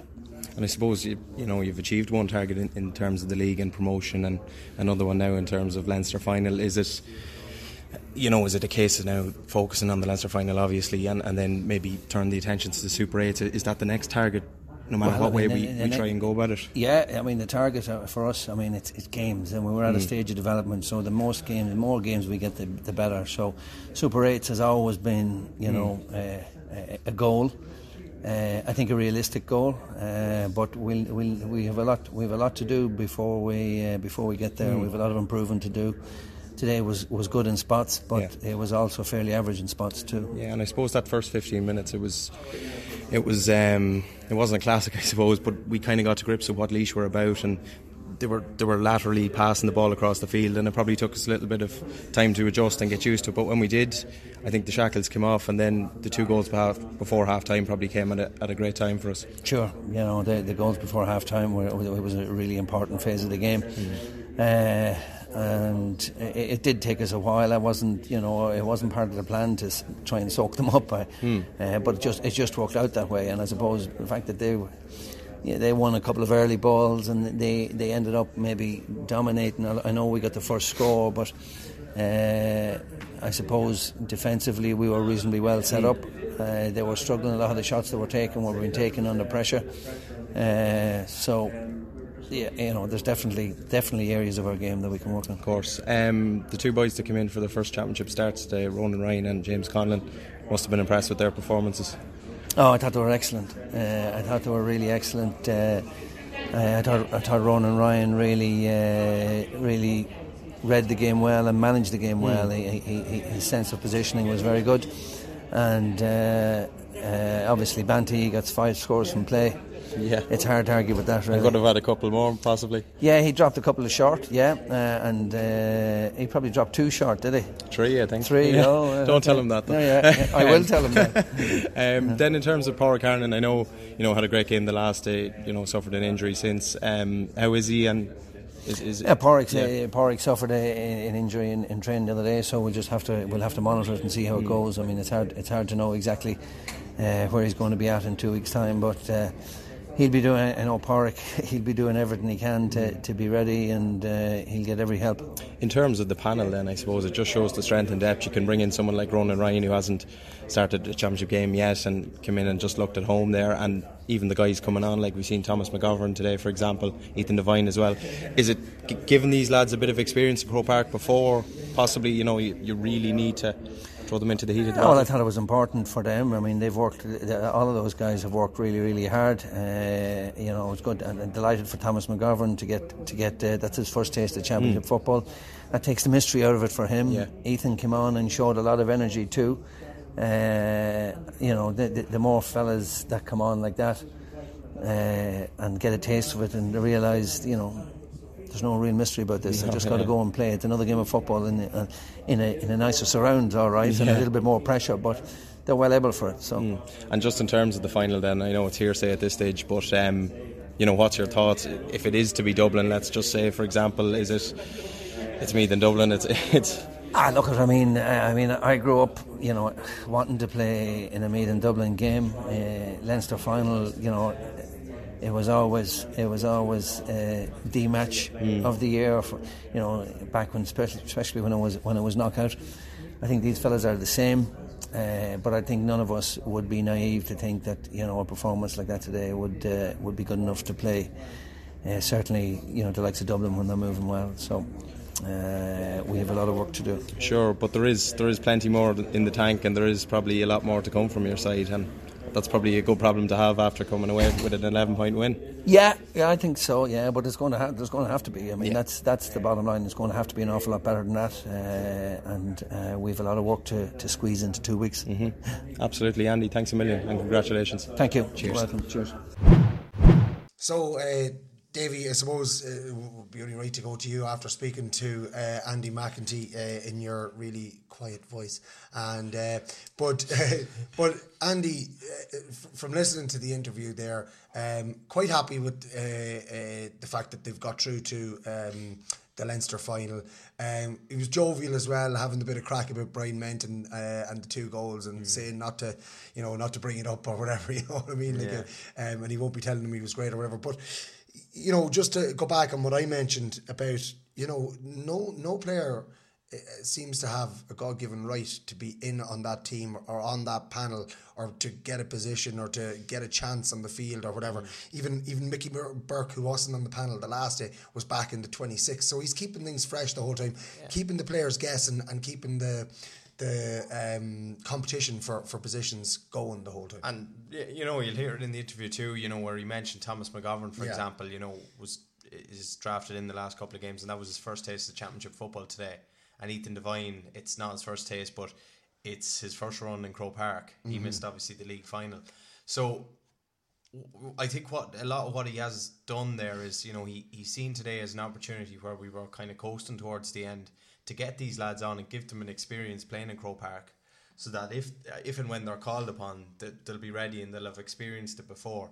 And it's not just a token gesture, as he said. Like, these lads have worked extremely hard to put themselves That's in this the position. point, yeah. Like, they wouldn't be just put in if they're just cruising and just doing the bare minimum in training. They're obviously going really well, and they deserve to get the run out. And you mentioned the guys who didn't get on, the likes of Barry and Dara Campion and Mickey Burke, for example, household names at this stage. Yeah, absolutely. And I'm sure Sean Curran probably the only one out of the whole lot at the moment that's making the panel, but just not getting his time. And like, a lot of that has to do with the performance of the defenders. Like, I know Shane Gallagher made way towards the end to give Thomas McGovern his few minutes on the field, but the defenders are playing so well, it's very hard to make changes. And like last week, barring the injury to Harnan, we were kind of questioning where James McEntee would come in or where he'd fit into the team, you know. And hopefully we'll have Pádraig Harnan back. Then a man that we're not even mentioning, Owen Lynch. Yeah, and you know, when he played and came on and did so well against Offaly, and we haven't seen him since. But like, that's just the nature of it, and it's a really good problem to have. It's probably tough on the lads that are actually experiencing it, because from one week to the next, they just don't know kind of where they nearly stand. But it's a good problem to have, in my opinion. Brian Kelly, as he said, they don't know from one week to the next, but it keeps them all on their toes and it keeps them all honest, I suppose. It does, and as Kieran has already referenced, there's incredible competition just even to get into 26. I was talking to Ronan Ryan after the match today, and he said the only player who wasn't able to take a full part in training during the week was Pádraig Harnan. That every other player on the panel is fully fit and they're all fighting for their spot. Could I just ask, how many is there on the full panel at the moment? There's probably, Kieran might have a better idea, you're probably talking mid-30s. Yeah, well, there was 27 there tagged, and we had about, I'd say that number about right. Yeah, there's one or two fluctuations, and some of the lads are on the junior panel are also on the senior training panel. Yeah, Ian Scully and a couple. Yeah.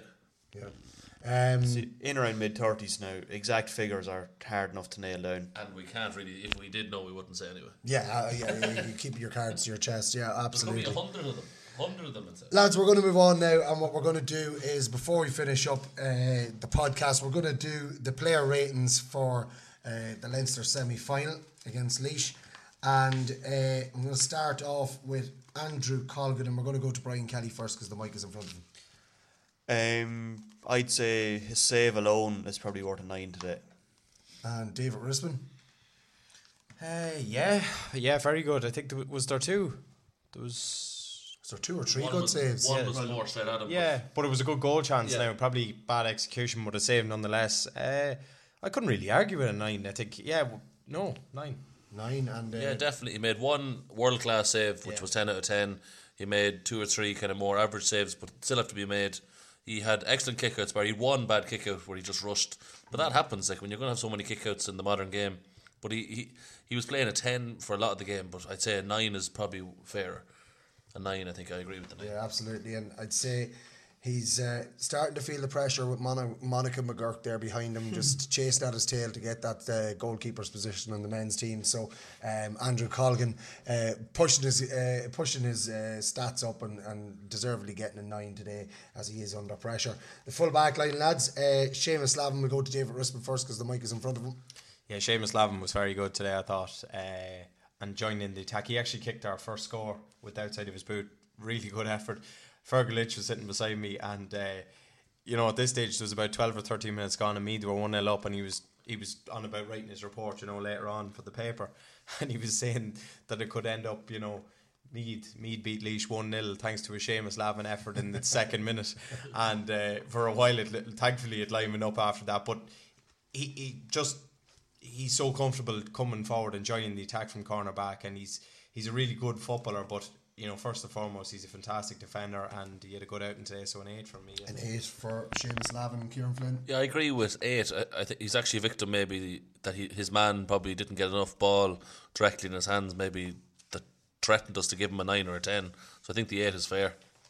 And I think 8's a fair score today. Usual solid performance. His point was excellently taken. He's not normally somebody you expect to score a point.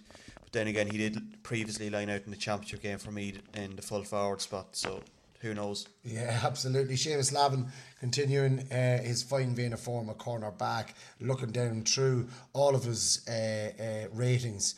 The lowest he's had is a 7. A lot of 8s, a couple of 9s, and again scoring an 8 this week. Conor McGill at full back, Kieran Flynn. Yeah, I think Connor had another solid game. He gave a lot of exemplary examples of great full-back play. He won a lot of ball in there. He broke it down. Probably similar enough to Lavin. I think an 8 is fair for Connor. I think he played well, but at times maybe Evan O'Carroll or Kingston got the better of him, but not too often. I think he won it overall. David Rispin, just to continue on from his exemplary examples. Yeah, I will do. I thought he roasted. He roasted Evan O'Carroll, and like we came into the game actually highlighting Evan O'Carroll as Laois's main man and danger man, and he is and he was. But today he didn't get a kick, and like McGill got literally whatever he can get in front of it. If it's a boot, if it's a hand, whatever. He just wants to win every single ball. And Evan O'Carroll was hooked after about 15-20 minutes. Now in fairness, Donny Kingston presented a different challenge, and I can't remember which you said it last week, similar to Murphy possibly, obviously not on the same scale as Murphy yet, but he's a completely different player to the likes of Evan O'Carroll, who likes to get out in front, trying to win his ball, take you on. Donny Kingston's far more physical, kind of big unit, and I think Kingston finished up with 4, I think possibly 2 from play, and he did cause McGill some different problems to what O'Carroll did. So I think an 8 is a fair mark. Yeah, Brian Kelly. Yeah, it's already decided as an 8 between the two lads, but I'd actually maybe say a 7. He picked up an early yellow card, and that wasn't a yellow card, but still he had it, and it might have been the yellow card, but he still had it in the referee's notebook. So and he had a few fouls after that. Like he was probably sailing close enough to the wind and the topping up process towards getting the second yellow. So on that basis alone, maybe a 7. Yeah, so he still gets an 8. You're okay, David. You're okay, but he's allowed to have his opinion. Can I change? No. We're going to move on now to the other cornerback, Shane Gallagher. And Brian Kelly, we'll let you go first this time. Just so that you don't upset David Rispin. 8. 8 for Shane Gallagher. Yeah. Okay, then David Rispin? 7 for me. Yeah, I said this is always dangerous when you find yourself agreeing with David Rispin so much. I think a 7. I think it's similar to what I said about Lavin. He's probably victim of his man not doing a lot. Yeah. And he kind of more or less followed. His man was running away from the ball all the time. He must have been afraid of it. Yeah, there was just a few kind of loose connections and fouls possibly. Yeah, and that just diminishes him maybe from an 8 or 9. Because it's very easy. Usually to get the 9s and the 10s, you have to do something that kind of breaks the mold or does something different. So then when you don't get them opportunities, it's very hard to get there. So I think 7 is fair. So Shane Gallagher, the silencer man, will receive a 7. We're going to go to the wing half back, Donald Keoghan, and we're going to go to Kieran Flynn first.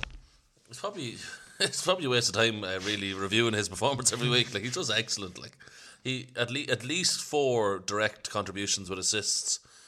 Like he scored at the end, and he was actually he made a show of the boys. Like he must have shimmied 2 lads and just put it over. I don't know, like reluctant maybe. Is 10 too much? Because you can only give him 10 all the time. So I think maybe a 9 is possibly fair, just to because we can't give him a 10 every week. David Rispin. I'm actually thinking the same, but I'm like, how could you take? Like I'm trying to think of where we could actually take a mark off him. It's got to the stage now where we're actually trying to find faults in what he did. It didn't go over the black spot. It went about 3 yards in the middle of the goal. His point, but like his run for the penalty too. It was, Mickey Newman skied the shot, and Keoghan's take, I know he caught it clean in that, but it was an unbelievable catch, kind of with his head like looking up, and then to like use his pace and power to actually cut inside before he was dragged down. I think I kind of have to give him a 10. I agree with a lot of what you said, but I have to give him a 10. You've given him a 10, and Brian Kelly, we're going to go to you. Your cast and vote. I'd say 9. Because David Rispin said 10.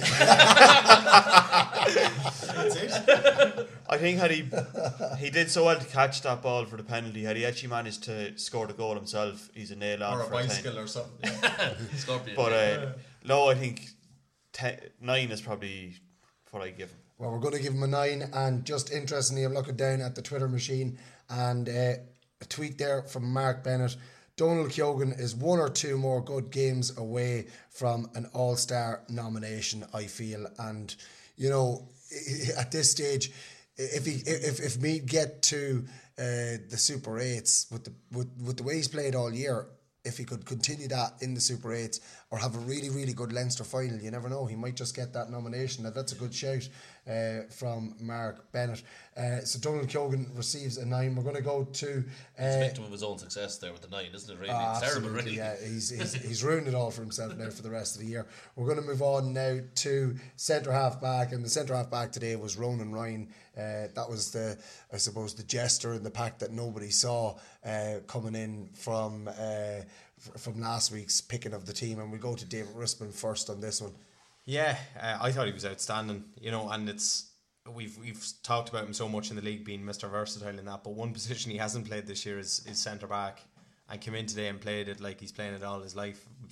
Took to it like a duck to water, didn't he? Really, was colossal there. There was one block in the first half.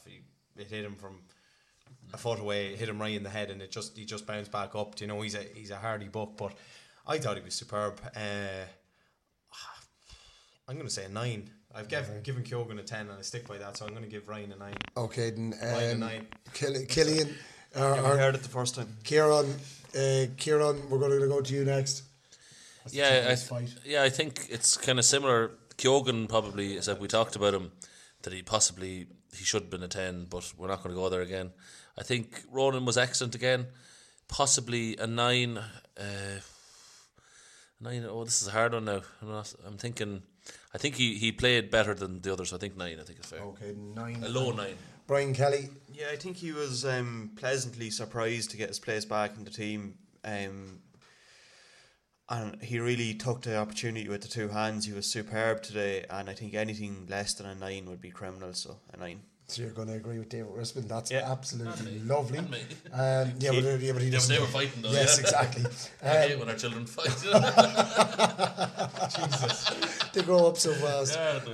Mouthy little They get that from your side. Right. We're going to move on to the wing half back, Gavin McCoy, and we're going to stay with Brian Kelly for this one. Gavin had a solid game today. He probably coughed the ball up on a couple of occasions when he was maybe reluctant to take on a shot. So I'd say a 7. A 7 for Gavin McCoy. Kieran Flynn. Yeah, I agree with what Brian said. I think 7. 7 is a fair one. Yeah, okay. David Rispin, Gavin McCoy. Yeah, it's probably just a 7. I think he was well below his usual self. Close to a 6, but yes, since the lads are going with 7, I'm happy enough. Yeah, absolutely brilliant. Yeah, we're going to move on now to the midfield pairing of Brian Menton. We'll go to first Kieran Flynn. Well, your joint captain scores 2 goals, and he's your midfield general. I think the fact he scored 2 goals, I think you have to give him a 9. Okay, we'll go to David Rispin because the mic is facing you. Yeah, I think so too. And a 9, proper ball playing midfielder. Just a class act. So yeah, 9 from me. Yeah, Brian Kelly. Yeah, it was interesting to hear Andy after the game referencing that Brian Menton probably got his hands on a bit less ball today than what he normally does. But then you see he scores 2 goals, so you have to balance that up again. And he brought his tally for the season today to 211, and I think 9 is a fair score. Yeah, absolutely brilliant from the midfielder from Donaghmore Ashbourne. The other midfielder, Adam Flanagan, and we'll go to you, Brian Kelly, first this time. Yeah, it's not. Adam has struggled in the past maybe to get run of consecutive starts in the championship, and he's getting that at the minute, and you can see the benefits of it. He had another solid game today. I think an 8. Okay then, and we're going to David Rispin next. I didn't think he was as good today as he was the last day. I thought he was. He did sort of look at the Laois midfielder, well seasoned outfit. Kieran Lillis and John O'Loughlin, 2 big units in midfield. Yeah, they really are.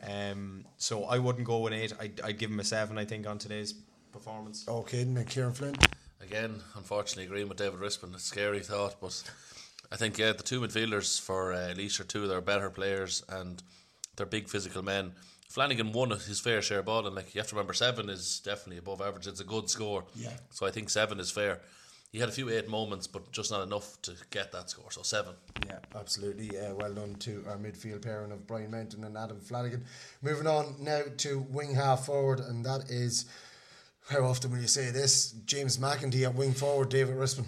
Yeah, coming back into the team after a little bit of a layoff. He's had a couple of these injuries that have sort of disrupted his form in the league and now championship, but it was probably a good game for him to come back into today and get under his belt before obviously the big one which lies ahead. obviously you wouldn't expect him to be at full till today, and I don't think he was by his own high standards. So I think a 7 for me today for James. Okay, and Kieran Flynn? Yeah, I think 7. He just didn't have enough kind of key moments in the game to bolster his score up. So I think 7 is fair. Brian Kelly, James McAtee? Yeah, I actually think he's more effective in the half back line than the half forward line. I think he's maybe a bit better coming onto the ball, and he just didn't have the impact today which he normally does have, so I think a 7. No, okay, everybody is in agreement on James McEntee. We're now going to move on to centre forward, and Brian McMahon, and we go to you, Kieran Flynn. Yeah, Brian is kind of always a strange character to rate, because he kind of goes in and out of games a lot, but then he scored, was it 2 points today, wasn't it? Yeah, and like he's one of our top scorers on the panel, and he's a good footballer. Maybe is 8 maybe slightly too high for him, but I think he did most of his stuff was quite effective, so I think maybe an 8 is fair. Probably a generous 8, but it's still an 8. Okay, Brian Kelly, an 8 there from Kieran Flynn.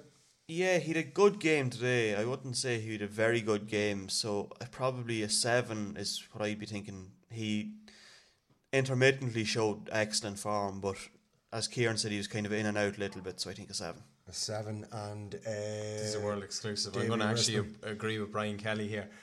Yeah, I'm going to say a 7 as well. I thought finished really strongly, and I suppose showed his fitness in the last 10 minutes. I think picked off a couple of scores, but yeah, just probably not over the whole piece as involved as maybe previously we've seen him awfully being the prime example. So I think a 7 is fair. Fair enough, a 7 for Brian McMahon. We'll move to our other wing half forward, and that's Ben Brennan. We'll stay with you, David Risman. Yeah, Ben, typical Ben Brennan, worked hard into everything, got his customary yellow card as well. Yeah. Brian, you must actually have to do up the stats on the card to say Ben Brennan's yellow card tally is just... I don't have that information, unfortunately. It'd be great to get it, but... yeah, but look at it, he worked hard he's probably just not getting, he had a couple of frees, difficult frees as well, he's just probably not getting the look in terms of getting his scores, as we know he's very capable of doing. The couple of frees he had were out on the 45 at an angle, and they were both pulled near side, not bad misses because of the distance, but missed nonetheless. It's probably on work ethic alone I give him a 7. His all-round play probably suggests maybe a 6, but I think for his endeavours, I think a 7. Brian Kelly, Ben Brennan with a 7 so far. Yeah, he put in a really hard working shift. He's probably naturally more suited to the number 11 jersey, but Brian McMahon's form is such that he has nailed that one down for the foreseeable future, it appears. So Ben is slotting over one position to wing forward. He put in a hugely industrious shift. He'd probably look back on a couple of shooting chances that maybe he'd been better off recycling the ball out, or he just misjudged them. He'd one free which he kicked wide. He was after taking a heavy bang, and he got back up and he took the free. Generally speaking, you like to see somebody who hasn't been down getting treatment take that free. I know that seemed to be the vibe on the sideline anyway, but I'd say a 7. A 7 as well from Brian Kelly. Yeah, agreed on that. His shooting boots with 4 wides, 2 from frees, let him down. But I think his overall industry is quite good and effective, so 7. Yeah, all in agreement for a 7 for Ben Brennan. We're going to move to the corner forwards, and the first of the corner forwards is Cillian O'Sullivan. Brian Kelly. 8. 8 for Cillian O'Sullivan. David Risman. Yeah, an 8. He missed not a great goal chance. He missed a goal chance, and had he scored it probably would have been one of the great goals in Croke Park. He skinned about 4 or 5 lads and then just rifled the ball, just narrowly missed the post. But picked off a couple of great scores in the second half as well, and was a constant threat to Laois. So yeah, I'd go along with that. Back in form for Cillian O'Sullivan.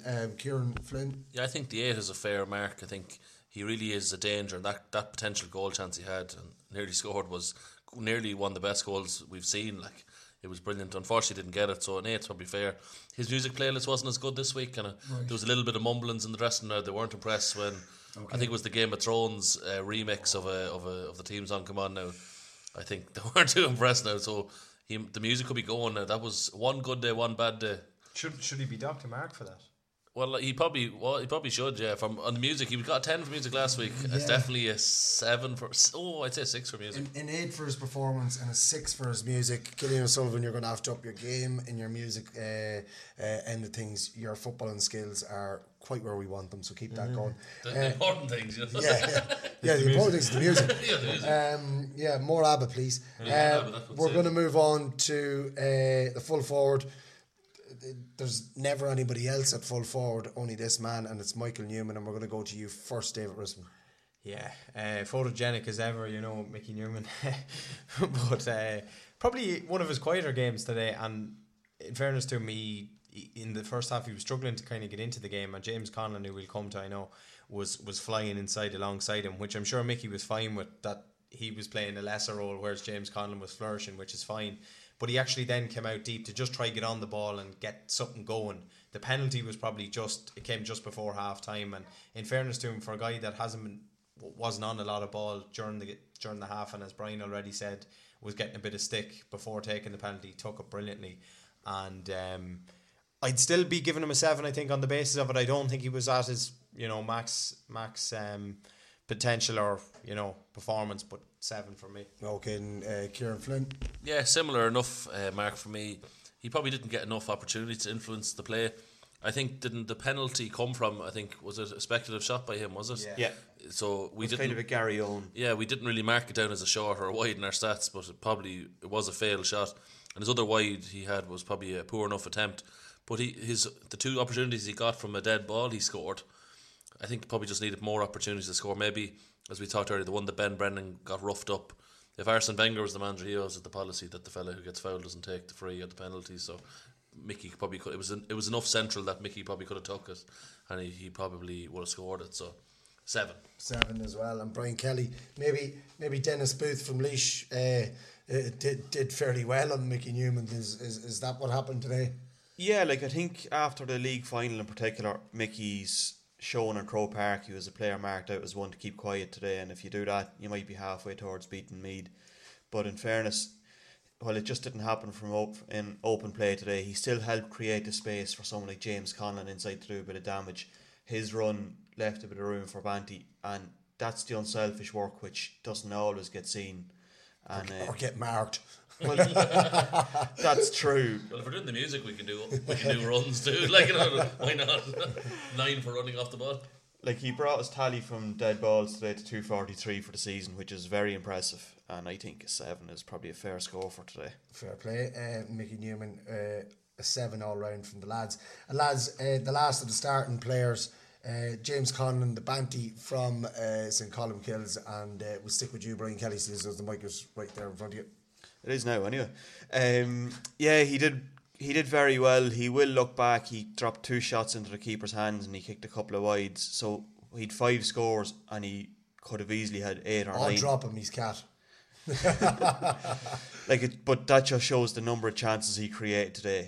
He's really elusive. He's a nightmare for a cornerback to mark. And looking ahead to the Leinster final, it's going to be really interesting to see who Dublin detail to pick him up, because he's just a very tricky fella to figure out who the right man is. That's if he's starting. It is Andy Maggedy picking this team. Well, that's true. We won't be able to guarantee any of those players a position. No. Well, Kyogan is probably fairly nailed on, Mickey. Yeah. Is he? That's the thing. Full forward. Yeah. Score for James Conlon? 8. Kieran Flynn? Yeah, I think he had 5 points and he had 3 wides. He probably was a 10 when he was on fire. Then the misses probably bring him back down realistically to a 9 or an 8. I think probably an 8 was fair because he was causing havoc, but maybe just not enough to be a man of the match calibre kind of player today. So 8 is fair. Fair play. And David Risman, the band? It's already decided, but I would have given him a 9. I think 5 points from play on your first championship start is outrageous. I know he had the three and in Croke Park. He had a wide, I think, and 3 drop shots, but he had 9 attempts from play is outstanding. And it's not just that, his movement is brilliant. He's always an out or an option, for the man in possession. His runs are brilliant, and when we deliver that quality ball into him, he obviously needs it perfect because of his, he is a small kind of chap, and but when he's moving and he's out in front, he's impossible because he's so jinky in that. I'd have given him a 9 today. I thought he was outstanding. fair play to James Conlon on his first full debut in Championship for Meath, playing in headquarters, kicking 5 points. That's a debut of dreams, you know. So it's a dream debut really, and well done to James Conlon.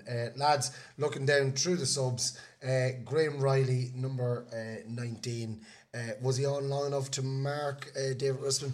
He probably was, because he was on. He was our first sub, so yeah, 48 minutes. Brian has it here in front, so he was on for at a time 25 anyway. Kicked a point, I thought, did he? Yeah, he did. Yeah, he did. Yeah, he kicked a point and a few wides as well, but he brings you something different, and you know, we speak about it every week he comes on. I think you couldn't really give him any more than a 7 though. Okay then, Brian Kelly. 6 for Brian Kelly. Yeah, and Graham with me, PR partner. 6 for Graham Riley. Those 3 wides, 1 score, and it does influence the play. It does make a lot of runs and get on the ball. But there's a short in there as well. He dropped 1 short as well across the goals. I think we deemed it a pass, I think, in Mercy, but it was he's put it in as a pass. The next sub that was used, Shane McEntee, coming back from injury, Brian Kelly. Yeah, he's a completely different midfielder to Adam Flanagan, who he came on for. His kick passing was very effective when he came in. He fed Mickey Newman on a few occasions. Probably had he been on for a couple of minutes longer, he'd be an 8, but for the length of time he was on, I think a 7. Okay, a 7 for Shane McEntee there from Brian Kelly. We're going to move on then to David Rispin. Your scores for Shane McEntee? Yeah, I think a 7 as well. I think he had a hand in the third goal as well, and you know, he was on for, I think, the guts of 20 minutes, so a 7. A 7 for Shane McEntee from yourself, as Brian Kelly knocks over the teacups and everything here on the table. We're having a bit of a party because we are through to the Leinster final. Kieran Flynn? 7 from Kieran Flynn, as simple as you like. We're going to move on now to the next sub that was used on my list. It's Ethan Devine. How long was Ethan Devine on for Brian Kelly? He came on after 69 minutes, so he got 6 minutes on the pitch. Okay. Probably not long enough to be rated. Absolutely. Did alright with a few high balls, but not enough time. Okay. No problem. And the next one that I have on the subs list is Thomas McGovern. And was he on long enough, Brian Kelly, to give a rating for, I suppose? He got 10 minutes, so he was solid enough when he came on, but at that stage Laois weren't attacking too much. You could give him a 7 for, like, he did come out with the ball once or twice, but it's borderline for the amount of time he was on. Yeah. But he did well when he was there. Yeah, great to see Thomas McGovern getting some field time and getting to play in Croke Park as well. Sean Tobin, how long was Sean on for? Sean got 20 minutes. Okay, and so how did Sean do in those 20 minutes, Brian, or David Rusman? Probably just didn't really get on a whole pile of ball, to be honest with you. Sometimes it's tough for lads coming on when you're in such cruise control to try and influence the play in that. So I think a 6. I couldn't really give him any higher, to be honest. Kieran Flynn? It's hard to see his 7 or his 6 would be a lot different than someone else's. He only got the ball a few times. To be honest, it's very hard to rate him. Yeah, he had one excellent kick pass that went to the Banty like a bullet. It was like a laser, diagonal. Yeah, laser beam straight across. Which probably his influence there was probably a 7. But I don't think he's on long enough to read. None of influence to rate. Yeah, but still good to give him give some feedback on how he did when he came on. And the last of the subs, lads, that was used is Thomas O'Reilly from Wolf Tones, and Brian Kelly. How long was? Thomas got about 10 minutes as well, and he did okay. He had one shot which I think narrowly went wide, or did he drop it short here? And I can't just short. Which he probably would have loved to have stuck over just after getting left out for today, but probably again not on long enough to rate. Not long enough to rate. No, not long enough to rate, but again, getting some time in Croke Park. So, lads, I think that's everybody that was used today, marked. And again, looking at the starting 15, no players getting below a 7. So, you know, everybody, you know, it's funny. Whenever this team scores an average of 7+, they seem to win. You know, the only game that they would have been low would have been the Offaly game, where the average was probably about 6.5, and still won that game. but it was a poor performance. So it's an interesting way of looking back at the games afterwards, just to rate the players and to see how they go. Just that is everything on the podcast that we said we were going to talk about. Just to look forward to a few things, I suppose. The Christy Ring final is going to be the 22nd of June, and that's going to be in Croke Park. The All County Football League last round will take place next weekend on Sunday. All teams will be playing their last round of league fixtures. 2 o'clock next Sunday. The minor hurlers, they're going to be out in the Padderlahan Cup in the next few weeks. We don't have a fixture for that just yet, Brian Kelly. No, we're hoping to get one from Leinster Council maybe tomorrow. Yeah, and when we get that, we will get that out on all social media networks. The under-20s, again, they're down to play. The next official fixture is the championship at the end of basically the first week of July, isn't it, Brian? I think it is. We're playing the winners of Offaly and someone. See, that Armagh game is... The next game against Armagh has been postponed. Yeah, but it might not be played, we don't know. But we're guaranteed there's a championship game the first week of July. Yeah, first week of July. We'll be coming back to you with... That's straight knockout championship as well, so it's a big game. Yeah, we will come back to you closer to the time with that. The Meath Juniors, obviously through to the Leinster final against Kildare, and they're going to be playing the curtain raiser to the Leinster final on... Sunday the 23rd of June in Croke Park, just before Meath take on Dublin in the Leinster senior final. 1:45 throw-in for the junior game, and it must be senior is probably a 4 o'clock throw-in. 3, 4 o'clock throw-in. Winner on the day, so they have to allow a bit of time for extra time in Croke Park that day. Yeah, going to be a wonderful hopefully day. Penalties for the crack, hopefully. It would be nice to get penalties against Dublin and beat them in penalties, wouldn't it? No, on the junior. Oh, on the junior. No kidding. Into the hill, wouldn't it be wonderful? Imagine Graham Garrity and the likes of him. Just think of it, Adam McDermott steps up, saves Johnny Doyle's penalty, and Meath win the Leinster Junior. Lads, I suppose looking at it ourselves, Cortown not involved in a promotion match next week, so you're going on holidays, David Rispin. You're leaving the lads to fend for themselves in the last game. They'll probably win pulling up.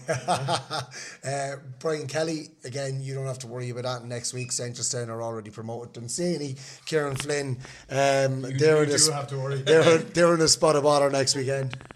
You heard it here first. We probably it won't beat Blackhall Gales, but I think we have a good chance. I'm playing them down because they're... Kieran, just... right, one way or the other, are you going to win next week?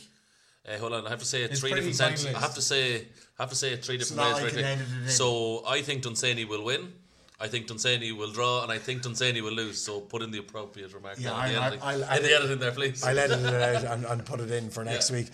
Simonson obviously need to win their last round league match against Wolf Tones next Sunday to be guaranteed at least the semi-final spot. Will a whiny old timer get the field time, do you think? Alan Corrigan, is he back playing? Alan Corrigan, Seamus Kenny, they're all in the mix, lads, I can tell you. All in the mix.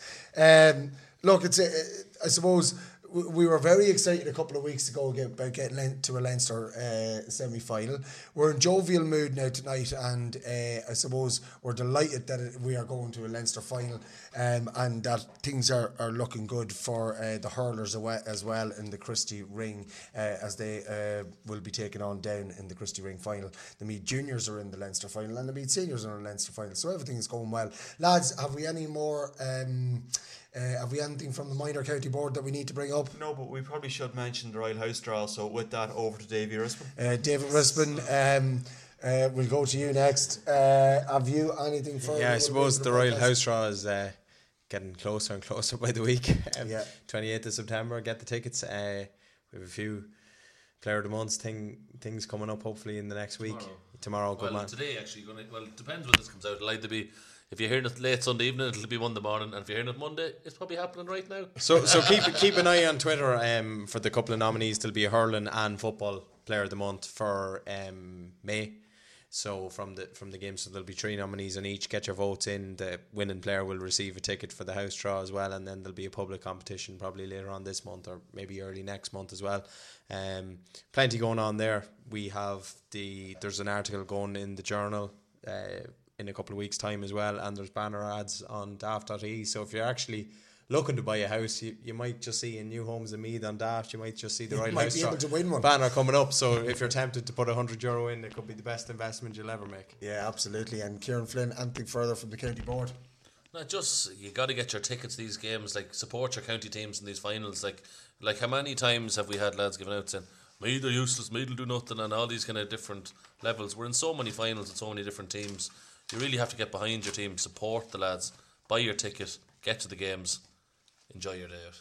And just on that from Kieran, like for the Leinster final, there'll be great offers from Leinster GAA for club tickets to bring juvenile teams up, and it's a great opportunity for people from Bridget's to go up and see Michael Flood in Croke Park, from Sidon to see their players. Like Kills, like some of the big senior teams, they regularly have players in Croke Park with the senior team, but for the smaller clubs, it doesn't always happen. And Sunday, this day 2 weeks, is a great opportunity for a huge amount of clubs in the county to see their players playing in Croke Park and get the juvenile teams up, inspire them to be the next players to play in Croker, and get a huge Meath crowd in. Dublin will bring the crowd. We need Meath supporters to bring a big crowd as well. Yeah, absolutely. Well said by Brian Kelly there of the minor board. I suppose one thing that you did last week that what David Rispin brought to our attention was first of all, we want to thank all our listeners, and again to remind all our listeners, if there is somebody out there that you think would like to listen to our podcast that would be interested in Meath GAA, pass the pod, save the link or copy the link and send it in a WhatsApp message, or send it via email, or send it via Facebook or Twitter. There's a spot on the Meath website, meath.ga.ie/We Are Meath, that will always have the links there for Spotify and for SoundCloud. So the vast majority of the people in the world can access these platforms. So don't be afraid. That's a site that'll host it the whole time, and you can find the podcast. Yeah, absolutely. And again, we want to thank you all for getting in contact on Twitter. There's far too many there today to go through. We did give a couple of them a mention, but do get in contact with us prior to the Leinster final. We will be doing a podcast next week after the last round of league games that David Rispin is going to miss, and we will be previewing the Leinster final against Dublin, and we're going to have to sit down and see what kind of matchups can be made going into that Leinster final. And I'm not on about the Kildare junior team. We are Meath. And remember, we are Meath. Why? It matters more.